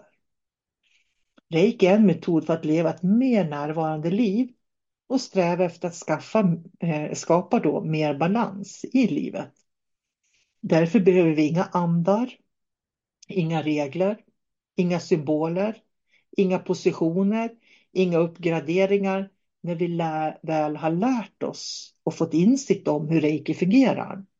Utan det enda vi behöver göra är att fortsätta att praktisera det dagligen i våra liv. Det gör att medvetandet expanderar. På samma sätt som jag sa att när du är 7 år så har du en viss förståelse för världen. När du är 15 har du en större förståelse. När du är 25 ytterligare en större förståelse. När medvetandet expanderar så får vi en större förståelse var allting kommer ifrån och var det hör hemma. Och det gör att du kan utforska världen och sträva efter att leva ett mer medvetet liv genom reikin. Många som praktiserar reiki eller healingmetoder där de lagt till ordet reiki för att sälja bättre använder sig inte av det jag kallar reiki ryoho. Och jag vet till och med en reiki-metod som en person kanaliserade där man ska använda sig av en missil som symbol när man ger healing. Och fråga mig inte, det är verkligen helt obegripligt vad de lägger in i healingen då. På grundkursen i reiki så får man lära sig tekniker för eget läkande. Och på det och du får liksom en förståelse för vad biosen är, vad obalanser är och på ett ungefär hur det kan upplevas då. Ungefär som att du kommer in i ett rum där de har bråkat eller skrattat. Du får lära dig skillnaden på balans och obalans. Och det är en träningssak faktiskt. För sjukdom är en ohälsa, ett besvär eller en störning som man upplever på individnivå. Och du kan alltså vara sjuk utan sjukdom som att det egentligen kan påvisas att du har en sjukdom. Så att sjukdom i sig betyder ohälsa, men det innebär inte alltid att om du går till en läkare att de vet var det kommer ifrån. Psykisk sjukdom kan bara en legitimerad läkare diagnostisera, medan psykisk ohälsa är ett samlingsbegrepp för olika symptom som människor upplever. Det kan vara korta eller långa symptom, men det återkommer i livet och det är en typ av psykisk ohälsa. Och det är många som går med psykisk ohälsa därför att de liksom inte mår bra rent allmänt. Så psykisk sjukdom det är en sak. Får du en schizofrenidiagnos så går det faktiskt att medicinera schizofreni idag. Men känner du just det här allmänna ohälsan eller lidandet eller ledsen, du vet alla de här negativa känslorna, det hör till ett en psykisk ohälsa. Och det går därför inte att blanda reiki med det vetenskapliga läkandet, för det är 2 helt olika saker. Som jag sa, har man schizofreni då kanske man behöver medicin. Har man ADHD kanske man behöver medicin. Jag behöver medicin för mina allergier till exempel. Men med hjälp av reikin så kan jag lugna mig så när jag blir påverkad av olika saker jag är allergisk mot till exempel, så behöver inte min kropp få en så stark reaktion. Därför att jag kan använda min andliga medicin för att lugna och läka mig själv. Att kunna liksom gå igenom den här allergichocken som jag har fått då till exempel. Men idag så är det många människor som lär sig reiki. Det är liksom en av de vanligaste metoderna som finns idag i Sverige egentligen. Och så lär man sig reiki och så lägger man det på hyllan utan att praktisera det. Och då kommer man aldrig att lära sig reiki. Och jag brukar säga att det är ungefär som att läsa en bok. Och när du har läst den så ställer du den på hyllan. Man fördjupar sig inte i den andliga praktiken eller i det djupare läkandet som reiki kan ge. Och många använder också reiki som en friskvårdsmetod och reiki är ingen friskvårdsmetod. Reiki är en andlig praktik som handlar om ett förhållningssätt att leva, en livsstil att leva för att skapa hälsa i livet då. Så reiki som friskvård, det är för mig lite mer tillfälligt myspys som jag brukar säga. Och reiki är som jag sa en andlig utvecklingsväg. Och då kan man inte heller blanda in kristaller, tidigare liv, tarotkort, änglar, andliga guider i reiki. Det är liksom andra intressen, men det har ingenting med det holistiska läkandet att göra. Så därför är det viktigt att förstå den skillnaden då, så att den healingform som reiki är får vi tillgång till genom att det är en andlig utvecklingsväg till upplysning. Och desto mer självkännedom som du får, desto mer kan du hantera det du möter dagligen i livet då, och då blir du lite mer upplyst genom det. Om du tänker dig att obalanser är mörker och balans är ljus, då blir det också lättare att förstå reiki. Jag brukar likna det just med om du står i ett mörkt rum så ser du ingenting. Men om du tänder en lampa så kommer du att se allting som finns i rummet. Och det är det som är ett expanderat medvetande. När man ökar sin självkännedom och den personliga utvecklingen. Går man som många healers gör idag också mörkrets väg som de säger. Då är det som att stå i ett mörkt rum och du ser faktiskt ingenting. Så det är viktigt att man väljer healingmetoder som hjälper oss att liksom tända på lampan så att det här snilleljuset inom oss tänds ordentligt. Reiki-ryoho är en andlig utvecklingsväg där vi fortsätter att utvecklas och lära varje dag i livet.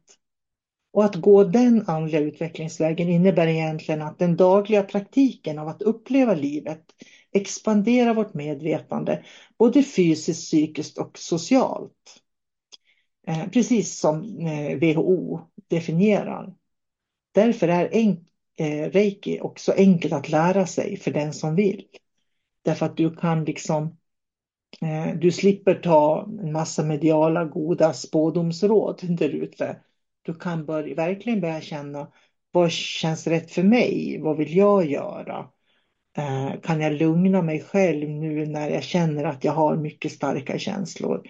Kan jag lindra den här oron som jag har i huvudet? Liksom. När jag slappnar av och må bra-känslorna kommer igång. Då har jag verkligen lyckats balansera den yttre jakten med det inre lugnet. Och det är det man lär sig genom reiki. Och det finns så mycket berättelser om människor som har praktiserat reiki och hur det har förändrat deras liv. En kvinna som kom till mig och lärde sig reiki hade haft problem med eksem i 18 år på armarna.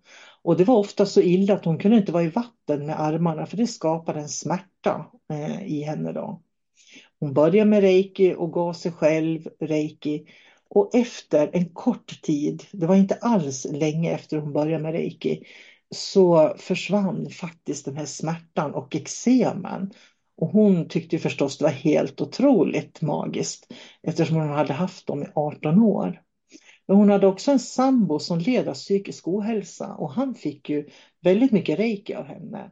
Och efter 5 månader, berättar hon, så var också sambon mycket gladare och piggare och upplevde inte längre att han hade psykisk ohälsa. Och vilka förändringar hon gjorde, vilken stress hon släppte på, vilka måsten som försvann när hon började läka sig med reiki, det vet inte jag. Men det gav resultat. Och det är holistisk medicin. Hon jobbade med sitt eget läkande. En annan kvinna som jag lärde reiki hade levt med fibromyalgi i 30 år. Och kom på efter att hon hade lärt sig reiki några dagar senare. Men herregud, jag har ju inte tagit några värktabletter på flera dagar. Och det gjorde att hon blev ännu flitigare i sitt utövande av reiki. När hon insåg att wow, jag kan kanske lägga bort värktabletterna. Vilket hon också kunde så småningom. För det handlar ju om att hela tiden kunna känna av vad din kropp och ditt psyke behöver. Och följa det och inte köra över sig själv. Som många människor gör idag. Så reiki är egentligen inte en energimedicin. Man kallar ju ofta reiki för energimedicin. Reiki är inte energimedicin. utan energimedicinen och den traditionella medicinen då. Traditionell medicin innebär att du kan ta en Alvedon när du får huvudvärk. Du kan gå till en akupunktör som sticker nålar i dig. Du kan, och värken släpper. Du kan gå en massör som stryker och masserar dig och du känner liksom att cirkulationen kommer igång. Och energimedicin bygger på energi. Men grejen är den att reiki är inte energimedicin. För reiki är inte energi. Det är ki som är energin i reiki. Men rei är den andliga aspekten. Så reiki är en andlig medicin och en energimedicin. Så det är egentligen både och, kan man säga. Men det är inte den energimedicinen som läker med reiki utan det är den andliga praktiken. Eller båda delarna naturligtvis är det ju. Så det är en stor skillnad på andlig spirituell healing och reiki. Eftersom spirituell healing kräver attribut. Att du tänker på ett visst sätt och gör på ett visst sätt och att du har dina andliga doktorer som ger dig healingen. Det behöver du aldrig tänka på med reiki utan där går du in i en naturlig balans och ett naturligt flöde som redan finns i dig och inom dig. Men nu hör det till saken att precis som jag beskrev i början av podden att jag även tycker att det shamanska läkandet och förståelsen för det shamanska läkandet är intressant. Och det är mycket av den kunskapen som jag utbildar genom det dimensionella mediumskapet och de helger jag har och min kontakt då, som jag också har med varelser i olika dimensioner. Så det är liksom en helt annan grej. Därför att reiki finns i alla dimensioner, ska man komma ihåg. Eftersom det är en andlig praktik så finns den i alla dimensioner. Jag utbildar också i Nefertiti kosmisk healing vars historia är lite annorlunda och magisk. Nefertiti kosmisk healing är en healingmetod. Det är en energimetod då den arbetar med frekvenser från varelser i andra dimensioner. Nefertiti kom till mig en dag och ställde sig bredvid mig i rummet och sa att vi skulle sätta samman en healingmetod, hon och jag.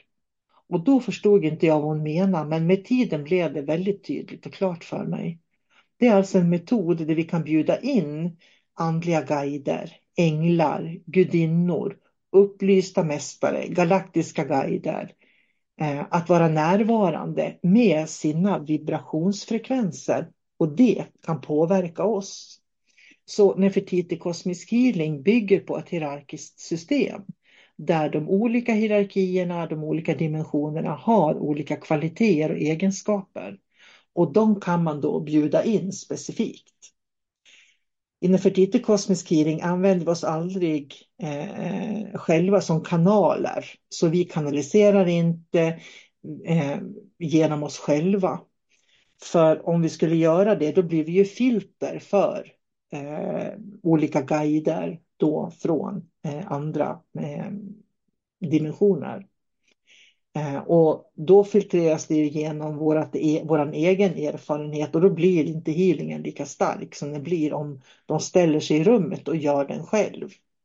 I Nefertiti kosmisk healing får man lära sig att bjuda in guider då, eller änglar, vad man väljer, i rummet. Så man bjuder in dem så de finns i rummet och de utför helandet. För det är de som utför healingen och inte jag som terapeut. När de ställer sig i rummet så förändras vibrationen i rummet och då kan klienten använda den vibrationen för att läka sig själv.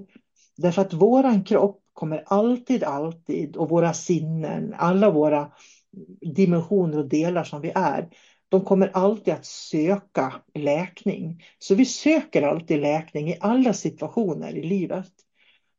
Och det är det är därför vi fungerar som ekolod. Så vi söker oss till situationer, händelser, människor som kan hjälpa oss egentligen att läka. Det finns liksom inom oss, det är inbyggt i oss. Och det är det som händer då när de ställer sig i rummet och vi bjuder in dem.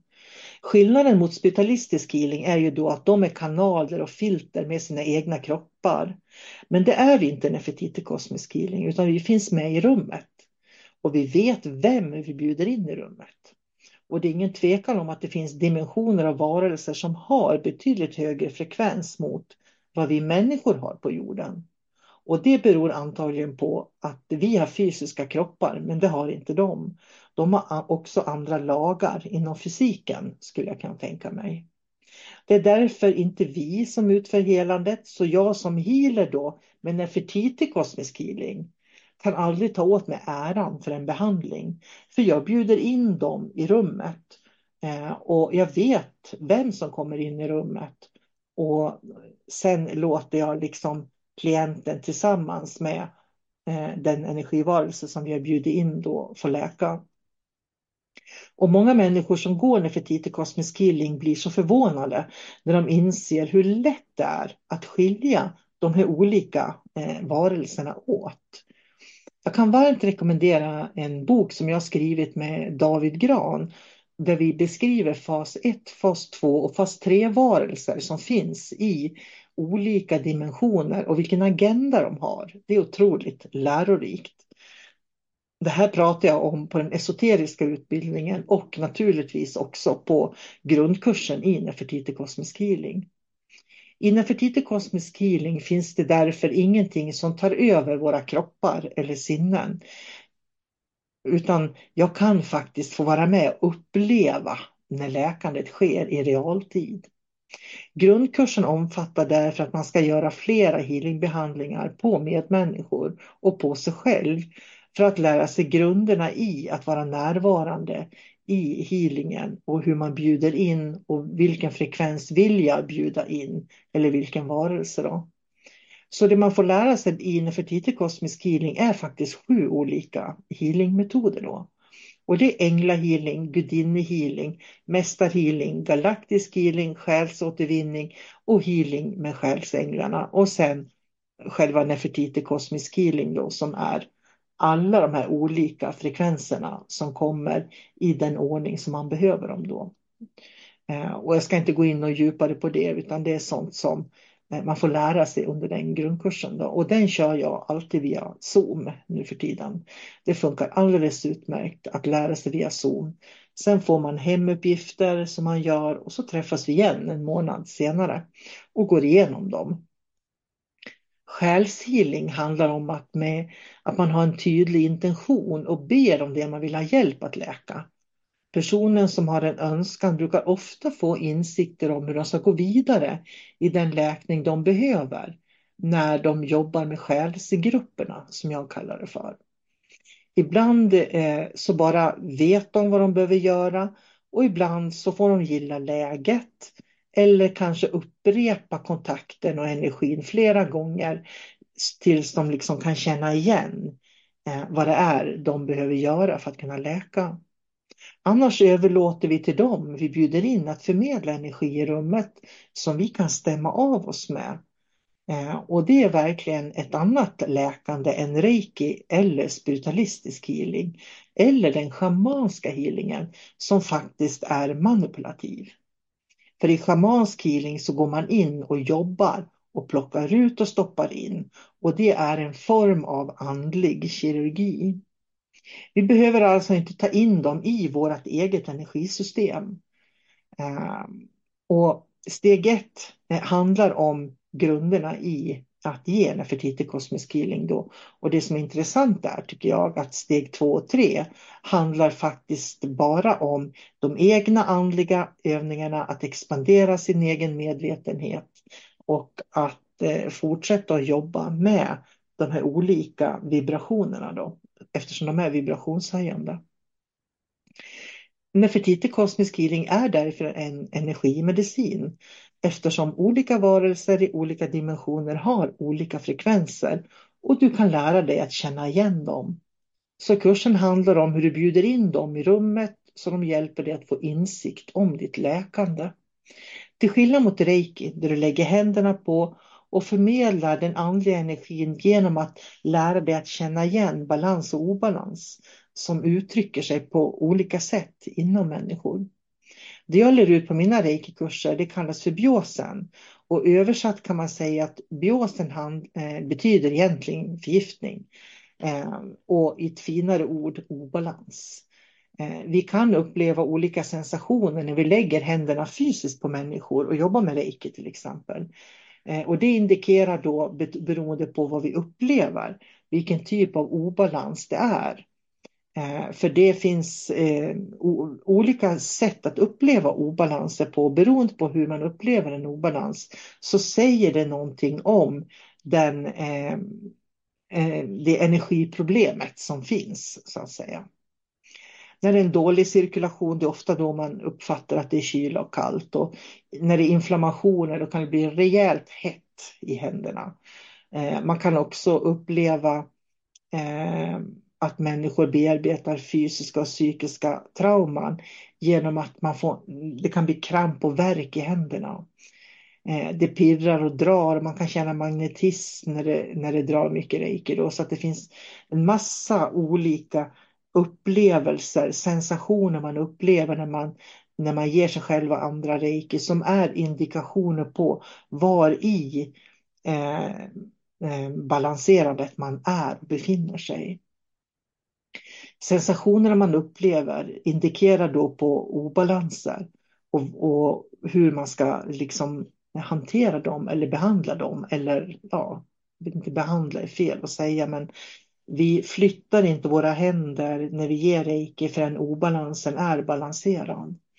Och jag har varit med om när jag står och ger reiki, det är så intressant för att när man jobbar riktigt djupt och människor verkligen jobbar riktigt djupt med reikin, då blir mina händer och mina naglar alldeles vita till slut. Och sen börjar det ånga vit rök ifrån händerna. Och det har jag elever som har varit med och fått se också, hur det faktiskt ångar vit rök. Och det är bra flöde. Och som jag sa, ljus expanderar vår medvetenhet och lär oss att se mer saker. Och reiki är ljus. Det är därför det kan komma ljus så att det liksom ångar ljusrök ifrån händerna. För mig passar de här två behandlingsmetoderna väldigt bra med varandra när man ska läka på olika sätt. Därför att jag får både en energimetod och jag får en andlig medicin också. Så jag tycker om både reiki och nefertiti kosmisk healing. Det är de två enda metoderna som jag jobbar med idag. Sen har jag den schamanska healingen, men den tycker jag inte är riktigt densamma som varken reiki eller nefertiti kosmisk healing. Det handlar om någonting helt annat. Men jag har mer än en gång varit med om att människor kommer till nefertiti kosmisk healing-kurserna och har ont i kroppen och massor av fysiska problem med smärta. Men när de kommer på dag 2, då har de släppt käppen och smärtan är borta ur kroppen. Och de kan vara smärtfria efter många år med smärta som de har levt i. Och då kan man ju verkligen fundera, hur kan en dag när man jobbar med de här högre frekvenserna påverka en människa så otroligt i det fysiska? Och faktum är att ofta så kommer de tillbaks. Nej, det är inte alltid de lyckas behålla det tillståndet. Därför att när man kommer tillbaks då i gamla rutiner och gamla vanor och det gamla livet och man börjar leva som man gjorde före kursen, då är det som att det kommer tillbaks, det här beteendemönstret, och det skapar då den här vibrationen i kroppen som gör att man kanske spänner sig igen så verken kommer tillbaka. Så att, som jag säger, att jobba med läkande är en långvarig process. Och det är därför man behöver ha verktyg för att jobba med det själv. Det är faktiskt det mest effektiva. De som har gått nefertiti kosmisk healing-kursen, så rekommenderar jag, de får ett behandlingsschema med sig själv att behandla i 3 veckor efteråt då. För att de liksom verkligen ska kunna hålla kvar de här frekvenserna som de har fått lära känna då och som de har fått under själva kursen då. Min erfarenhet av att arbeta med många olika healingmetoder är att nefertiti kosmisk healing ger en direkt påtaglig känsla i den fysiska kroppen som känns lättare. Man upplever liksom sinnet och kroppen lättare. Och reiki arbetar väldigt mycket på psyket, på tankar och känslor och öppnar upp en medvetenhet om det egna beteendet. Så jag tycker att de två är fantastiska komplement då. Så de kombinerar varandra väldigt bra. Och i reiki så pratar man om Shin Kaizen. Och det betyder, om man översätter, att man ska förbättra sinne och kropp. Så jag tycker det är så fint, för det handlar inte om att bota någonting.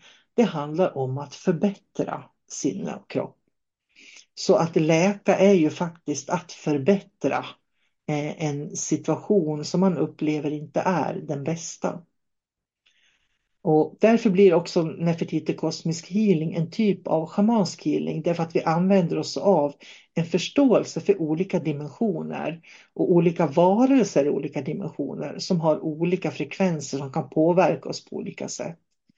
Och med den skillnaden då att schamansk healing är mer aktiv och där där jag som healer går in och kan faktiskt vara manipulativ och till och med plocka ut saker ur kroppen. Om det är så att det finns saker att plocka ur.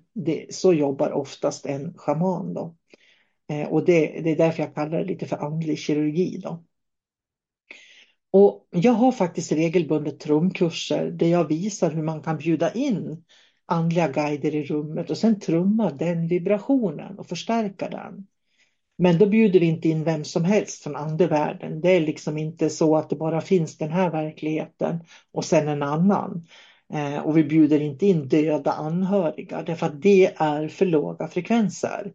Utan det vi gör är att vi öppnar upp för högre frekvenser. Och det är också sånt där man får lära sig på utbildningen då. För med intentionen och trumman så kan vi förstärka frekvenser och önskningar och sånt som vi vill förbättra. Precis som man kan göra med en gång eller med klangskålar eller andra instrument. För jag menar, vem har inte lyssnat på musik? Och musiken påverkar din kropp och ditt sinne. Det är egentligen samma sak. Trumman är därför ett bra verktyg för att med hjälp av vibrationer hjälpa till att skapa balans i kropp och sinne då. Våra celler fungerar ju faktiskt som mottagare och sändare av information eller vibrationer. De pratar med varann, våra celler. Om vi är nedstämda och har ångest eller är rädda, eller vi går in i hus som är obehagliga och mörka och det finns en tung känsla och en tung energi, då kommer våra celler att ställa om sig på den tyngre vibrationen.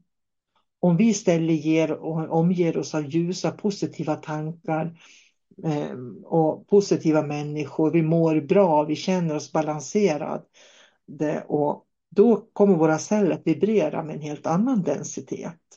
Och därför är det viktigt med den andliga praktiken och vad jag övar på varje dag. För det jag övar på varje dag, det kommer jag att bli bra på också. Så vilken healingmetod, vilken bakgrund den har, vilket trosystem, vilken filosofi, vilket rätt eller fel, vilka värderingar som vi tror på kommer att påverka den vibration och den kommunikation som vi bjuder in våra celler till. Och det är därför som det okända på tv och spökjakt och alla de här introducerar, menar jag, människor till lägre frekvenser. Det är ingenting som vi egentligen behöver i våra liv. Jag tror inte att jag skulle ska vi se vad det var jag tänkte säga. Jo, att jag har själv mediterat på ljus i över 30 år dagligen. Och jag kan verkligen liksom skriva upp på att ljus synliggör, ljus hjälper oss att förstå, ljus ger oss lugn.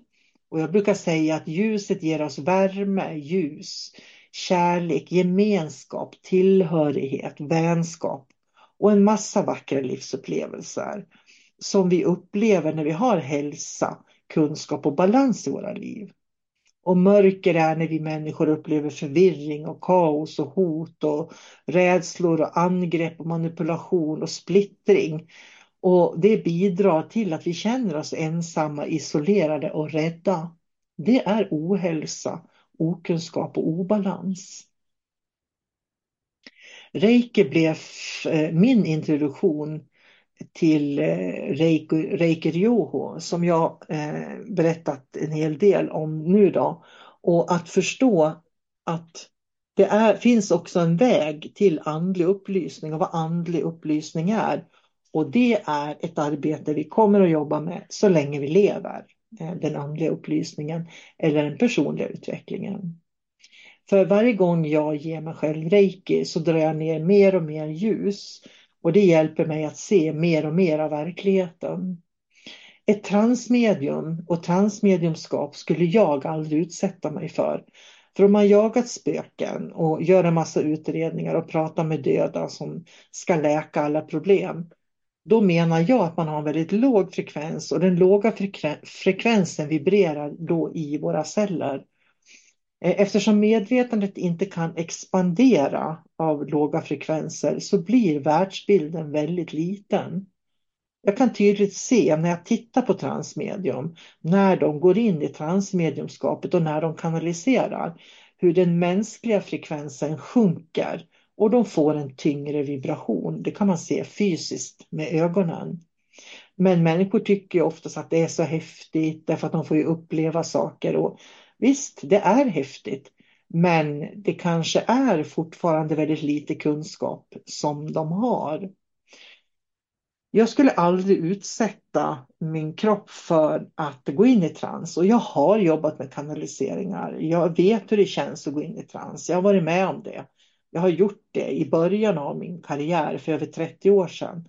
Och jag kände bara direkt att det var fel. Och på den esoteriska utbildningen när de får lära sig kanalisering så får de lära sig skillnaden på att inte gå in i trans som många kanaliserare kan göra utan vara i närvaro och medvetenhet samtidigt som de kanaliserar och förmedlar information. Och det kan man med healing och läkande också då. Vår fysiska kropp behöver ju olika saker för att må bra. Vår fysiska kropp behöver rörelse och bra mat och god sömn. Och många idag de sover för dåligt, de har mycket psykisk påfrestning, de tillåter yttre stress att liksom stressa dem inifrån. Så att de har påfrestningar både mentalt och känslomässigt. Och Shin Kaizen handlar om att förbättra sinnet. För när man förbättrar sinnet, då kan kroppen också läka. Sinnet är ju våra känslor och tankar.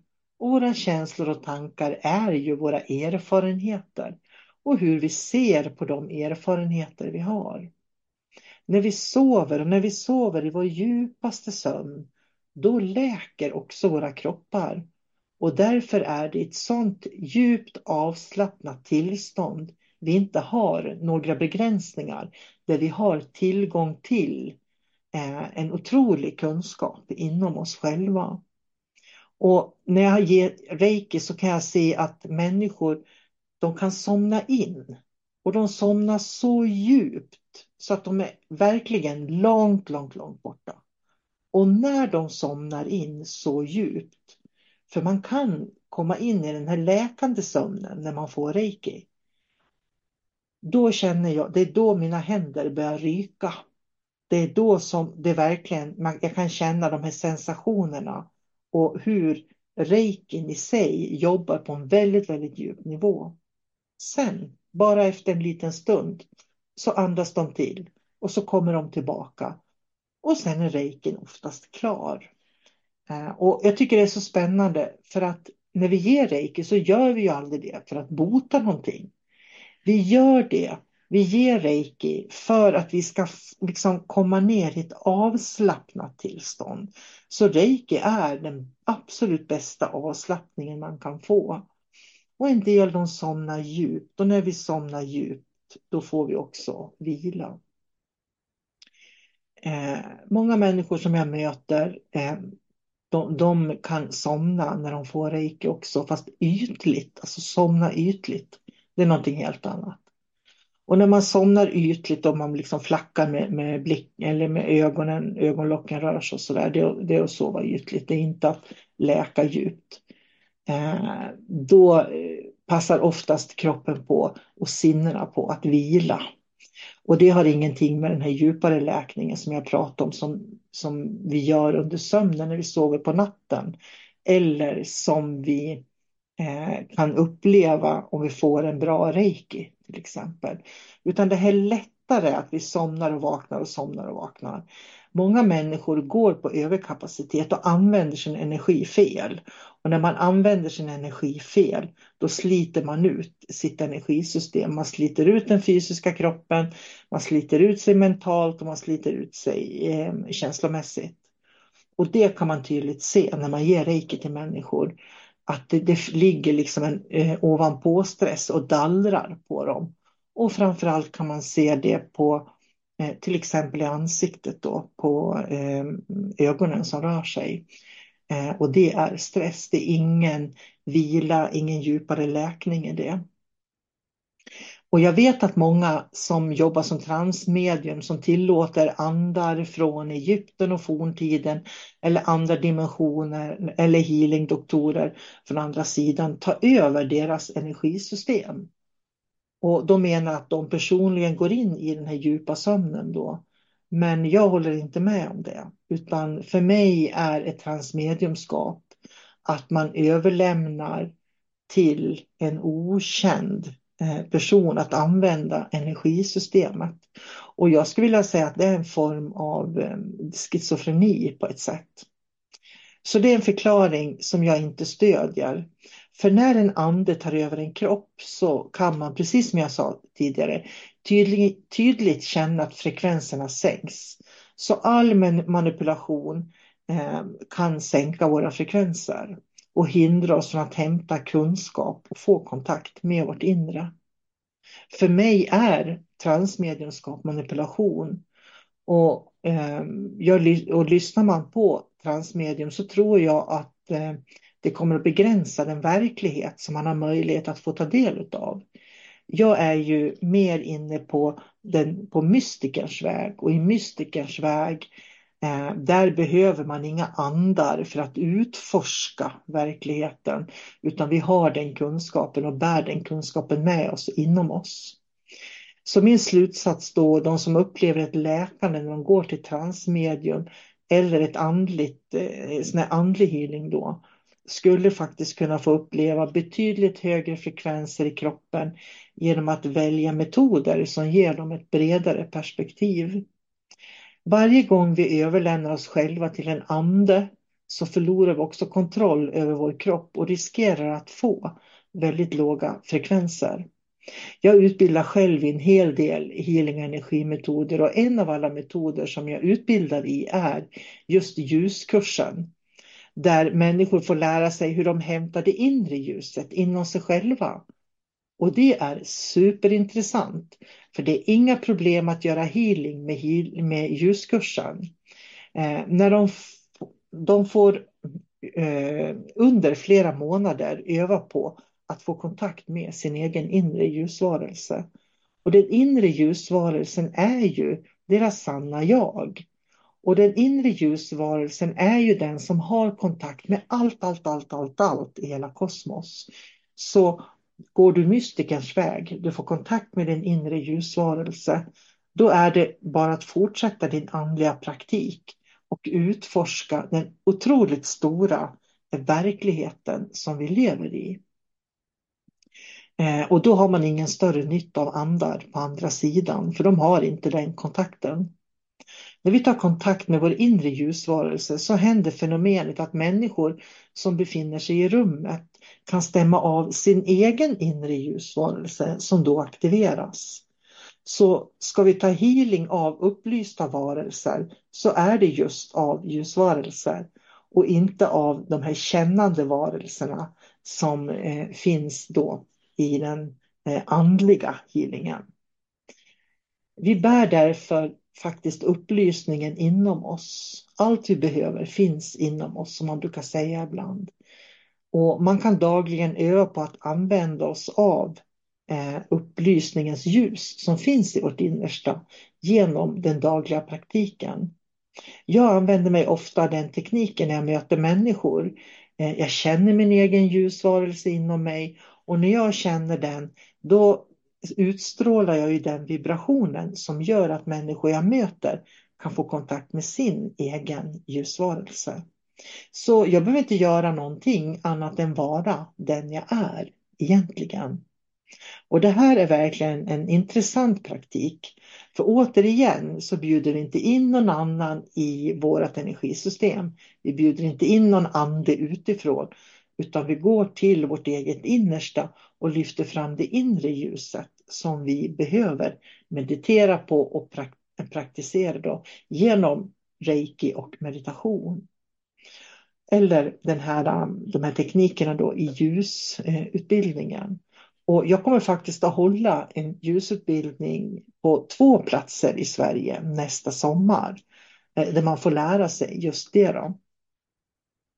Så sitter jag en stund och känner liksom att jag har kontakt med min inre ljusvarelse, så kommer den vibrationen att flöda ut i mina celler och påverka känslor och tankar. Och jag börjar slappna av mer och mer. Jag får det man kallar för transformation då, från tung till lätt energi. Och det väcker en positiv känsla inom oss. Och det kan människor som vi möter med vår inre ljusvarelse uppleva i sig själv. Första gången jag fick kontakt med min inre ljusvarelse var under en utbildning när jag utbildade dimensionella medium i Uppsala. Då skulle jag göra en energiöverföring på mina elever med det jag kallar för Shambhalas ljus då. När jag satt på stolen så expanderade plötsligt ett starkt ljus inifrån mig. Och jag förstod att det var mitt sanna jag, min inre ljusvarelse. Jag kunde verkligen känna henne. Jag kallar henne för henne. Det var så stark upplevelse när ljusvarelsen klev fram och liksom klev ut i min fysiska kropp. Att jag tappade andan. Jag kunde nästan inte andas. Och jag fick blåhålla mig i stolen när jag satt på. För att det var så otroligt mycket kärlek. Så jag kände att nej, men jag ramlar av stolen. Det här fixar inte jag. Så kändes det verkligen. Samtidigt som jag passade på att bara njuta av upplevelsen. Och jag har ju 6 barn och jag har många människor som jag älskar djupt omkring mig. Men den kärleken som jag upplevde då, den har jag aldrig upplevt. Inte ens med de människor som jag älskar i min närhet. Och det gjorde ju mig naturligtvis nyfiken på den här inre ljusvarelsen. Och det är den jag har övat på i många år. Tills jag nu kan lära andra människor hur man kan öva på att få kontakt med den här inre ljusvarelsen. Andlig praktik handlar om att förstå balansen mellan det yttre livet och det inre livet hos dig själv. Och sen faktiskt praktisera det dagligen. Och att även veta just de här djupare aspekterna som jag upplevde då till exempel med min inre ljusvarelse när jag fick kontakt med den. För det är genom dem som vi kommer i kontakt med och kan expandera vårt medvetande då. Och därför är det viktigt vilken healingmetod man använder sig av. För den healingmetoden kommer att begränsa dig eller hjälpa dig att expandera. Och de som går ljusutbildningen har verkligen magiska upplevelser tillsammans med sin inre ljusvarelse när de praktiserar metoden.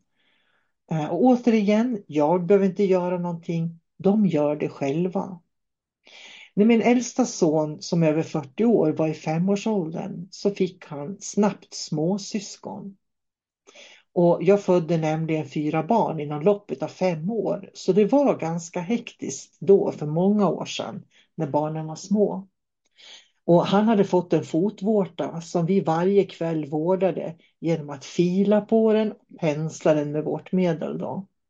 Och en kväll när vi satt och pysslade med hans fotvårta så kände jag att nej, så här kan vi inte hålla på. Den släpper ju liksom aldrig. Så jag satte mitt pekfinger på hans fotvårta. Och sen la jag en tyst tanke och frågade, vad är det du har att säga? Vad vill du säga? Jag frågade tyst fotvårtan vad den ville. Och plötsligt så säger min son då att du och pappa har aldrig tid för mig och mina småsyskon. Och när han sa det, då insåg jag att han hade fotvårtan därför att det var så bekvämt för honom att bli ompysslad av den här fotvårtan, eller med den här fotvårtan då, varje kväll. Så när jag förstod att han behöver mer tid med mig och sin pappa, då öppnar sig fotvårtan precis som en blomma som slår ut framför ögonen på mig. Och jag kunde plocka ut de här svarta rötterna i fotvårtan och sen var den borta. Och han fick mer tid med mamma och pappa. Så det är också ett läkande i relationer skulle man kunna säga. Så aha-upplevelser som jag fick där, som jag delade med mig av till hans pappa, hjälpte oss att läka det han behövde då, genom att ge honom mer tid. För det var det han ville ha. Men inte kunde förmedla på annat sätt än genom den här fotvårtan som vi pysslade om. Så det var ju liksom ett mirakel i sig. Jag vet en gång också så gav jag reiki till en kvinna som hade en parasit i magen som gav henne ordentliga magsmärtor. Och hon hade själv försökt på alla sätt att ta död på den där parasiten. Men när jag la händerna på magen så kunde jag liksom se den här parasiten. En liten ynklig rackare som var livrädd. Och det är ju inte så konstigt. Hon hade ju försökt ta död på den med alla medel. Så varsamt tog jag den och hjälpte den hem där den hörde hemma, i havet. Och det är en själsåtervinning för parasiten, skulle man kunna säga. Men det hjälpte henne att läka. Och jag lärde mig den gången att allting har en plats. Och vi ska återbörda saker och ting där de hör hemma. För då skapar vi balans. Parasiten fick komma tillbaks till den plats där den hörde hemma. Och hon blev fri i sitt magproblem. Det är det här som healing och energiarbete blir så intressant. Därför att vi vet aldrig vad resultatet blir när vi börjar. Men det är alltid spännande när det händer små mirakel. Och alla kan få uppleva det. Det är min absoluta erfarenhet. När jag nyss hade lärt mig reiki så upptäckte jag mina schamanska gåvor. Och för jag skulle göra en schamansk healing på distans då, på en man. Han ringde mig och han var nedstämd för livet kändes bara tungt för honom. Han hade fru och barn och ett arbete han trivdes med. Och när jag skickade reiki till honom så såg jag en häst och en vagn som han drog en kista på. Kistan tippade och en liten pojke hoppade upp och fick se den här döda personen. Jag tyckte det var en jättemärklig bild, men jag bestämde mig för att berätta den för mannen. Och när jag berättade bilden jag fick för mannen, då berättade han att han hade varit med om exakt det som jag såg. Med andra ord hade jag fått en bild av hans trauma från barndomen. Och jag hade aldrig behövt säga det till honom egentligen. Utan den gången var det nog jag som behövde mer bekräftelse på vad det var jag såg. För jag var ganska ny med reiki då. För det vi ser och upplever när vi ger reiki till någon annan. Eller healing till någon annan. Det är oftast det som de jobbar med att känslomässigt och emotionellt läka. Så det släpper helt enkelt taget om dem. Så skulle jag då gå in och säga jag ser det här och det där och därför att då riskerar jag att faktiskt dra tillbaks sådana blockeringar eller trauman som man släpper taget om. Så det var inte mer med det. Han kunde bekräfta bilden, han hade varit med om det. Han upplevde behandlingen som väldigt behaglig och sen la vi på telefon och så var det bra med det. Jag har ingen aning om hur det gick för han egentligen. 1 år senare så ringde han till mig. Och så sa han, jag måste faktiskt ringa till dig och tala om för dig att den behandlingen jag fick av dig för 1 år sedan har gjort att jag vaknar och är glad varenda dag. Och han hade fru och barn och arbete och allting. Men innan han fick den här enda lilla behandlingen så var han nedstämd och deprimerad. Och det var kopplat till en upplevelse han hade haft i barndomen. På något märkligt sätt då. Nu vaknar jag varje dag och är glad, sa han. Jag vill bara att du ska veta det. Och för mig blev ju det som nypraktiserande reikiutövare då. Naturligtvis gjorde ju det att min nyfikenhet blev ännu större på att utforska. Vad är det egentligen vi kan göra och inte med reikin? Jag har en annan healingmetod som jag också jobbar med och det är kosmisk omprogrammering. Och det är en metod som jag även utbildar elever i. Och kosmisk omprogrammering är en healingmetod som omfattar 22 olika behandlingar i en. Där vi går in och manipulativt plockar bort och stoppar in på olika sätt. Vi energistädar på djupet, brukar jag säga, genom de här 22 olika teknikerna. Och människor kan vara otroligt nedskräpade av tankar och känslor och erfarenheter. Och ofta har de bearbetat sitt liv, men det ligger ändå kvar och skramlar i dem. Och skapar liksom en obalans och sådär. I kosmisk omprogrammering så upplever människor oftast förändringar efteråt, därför att det här skräpet ligger inte kvar och filtrerar deras verklighet. De mår bättre, livet känns lättare. Någon som inte längre kunde äta köttfärssås, för de tyckte inte det smakade längre, för med allt skräp så smakade maten på ett visst sätt. När de blev av med skräpet i energisystemet så fick de en annan smak. Och så därför kan det liksom förändras, även smak och lukt och såna här saker. Så allt skräp vi bär på, alla känslor och tankar och erfarenheter blir som filter för att vi ska kunna känna in och lyssna in oss själva. Och de här skräpiga filterna kan även vara att vi behöver lära oss att sortera intryck som kommer utifrån till exempel. Och det är därför jag alltid rekommenderar människor att de ska lära sig reiki. För då kan de städa sig själv varje dag. Kosmisk omprogrammering är en metod som de som gått den esoteriska utbildningen erbjuds att gå om de är intresserade. Då. Många som vill lära sig reiki av mig rekommenderar jag först att läsa min bok Reiki naturligt helande och mjuk beröring.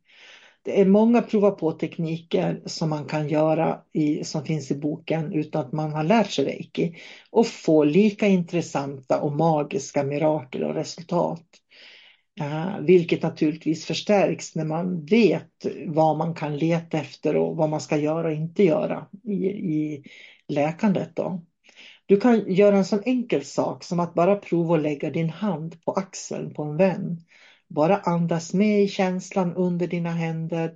Lyssna på din väns rytm under din hand. Och det i 5-10 minuter kan skapa mirakel hos människor. Vi har naturligt läkande med oss och inom oss.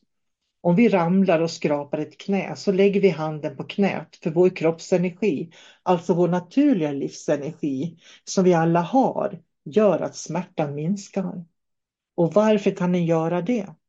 Skadan är ett trauma. Genom att direkt vara där så stillar vi rädslan som uppstår när traumat skapas. Och när vi gör det så slutar det göra ont. Men kroppen behöver fortfarande sin egen tid för att läka det bortskrapade skinnet. Har du huvudvärk så är det ju superskönt att hålla på huvudet. För värmen från händerna lindrar smärtan. Och värmen är ju vår livsenergi. Många människor idag har inte tillgång till sin fullständiga livsenergi. Och det gör att man upplever obalanser i livet.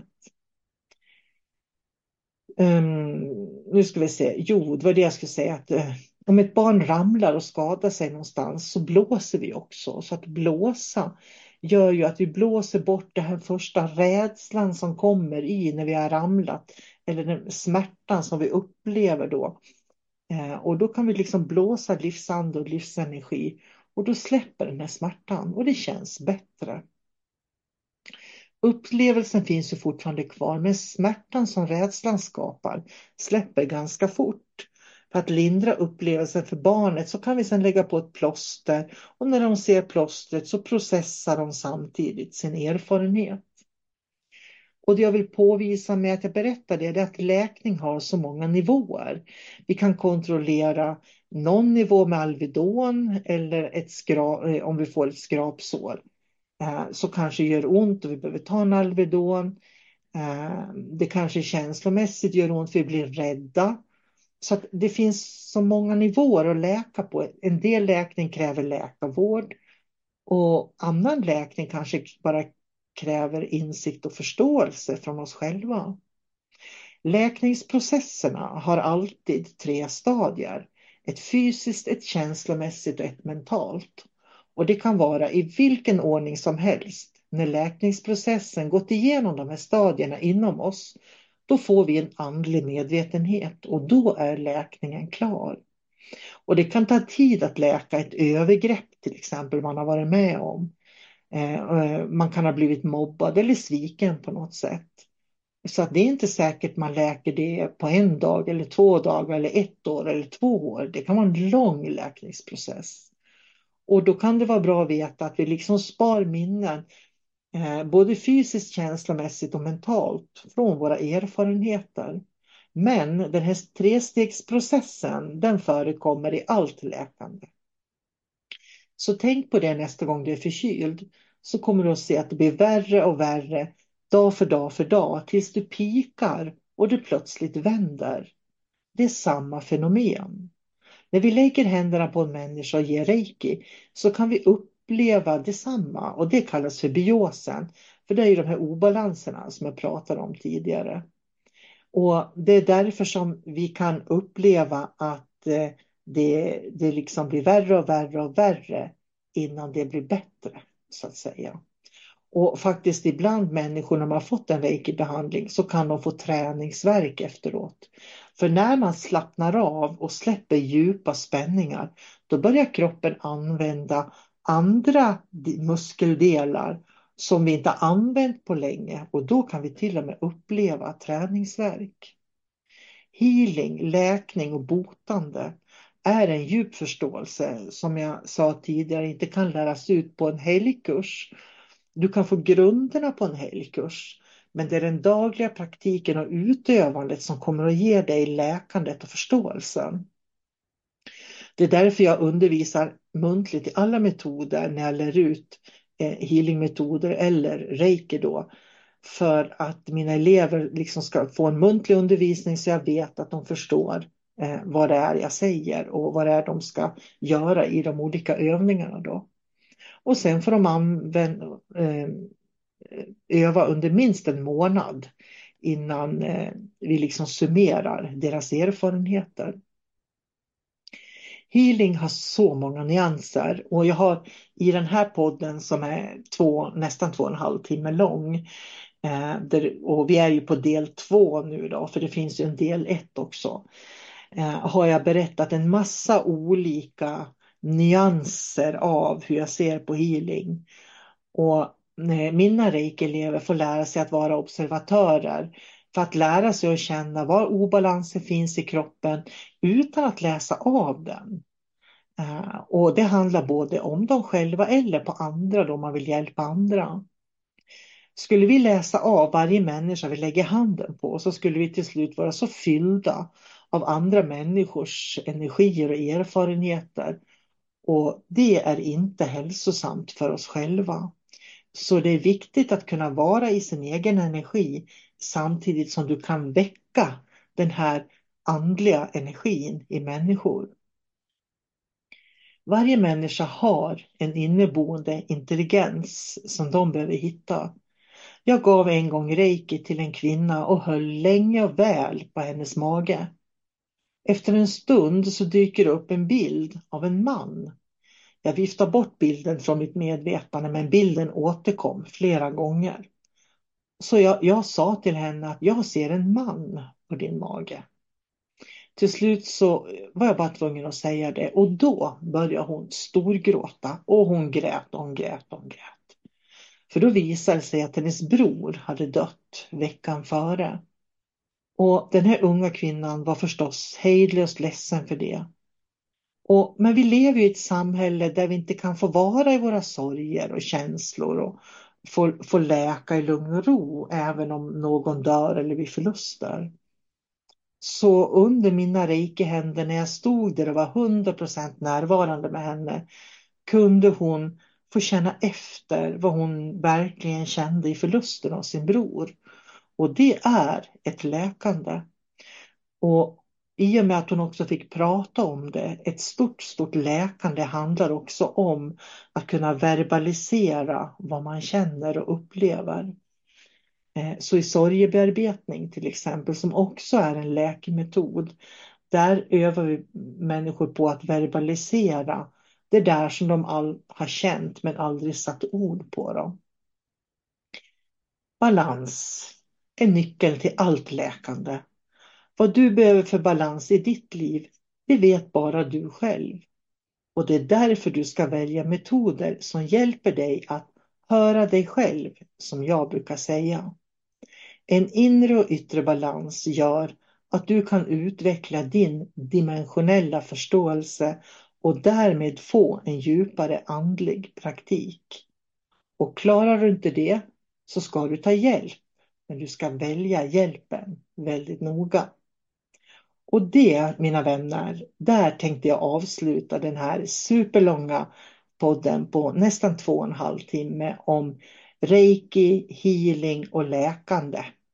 För jag tycker att det är viktigt, det kändes viktigt för mig att få dela med mig av mina perspektiv.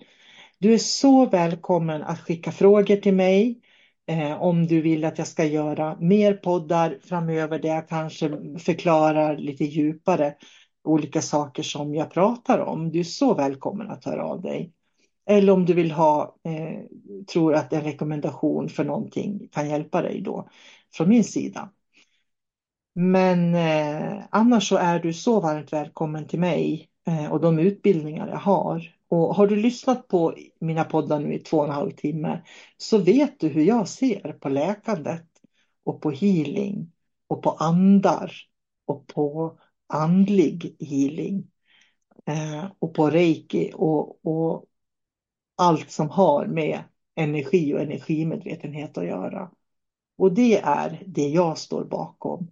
Jag är professor i mitt liv och du är professorn i ditt liv. Glöm aldrig någonsin bort det. Ta hand om dig nu. Allt gott från mig. Hej då!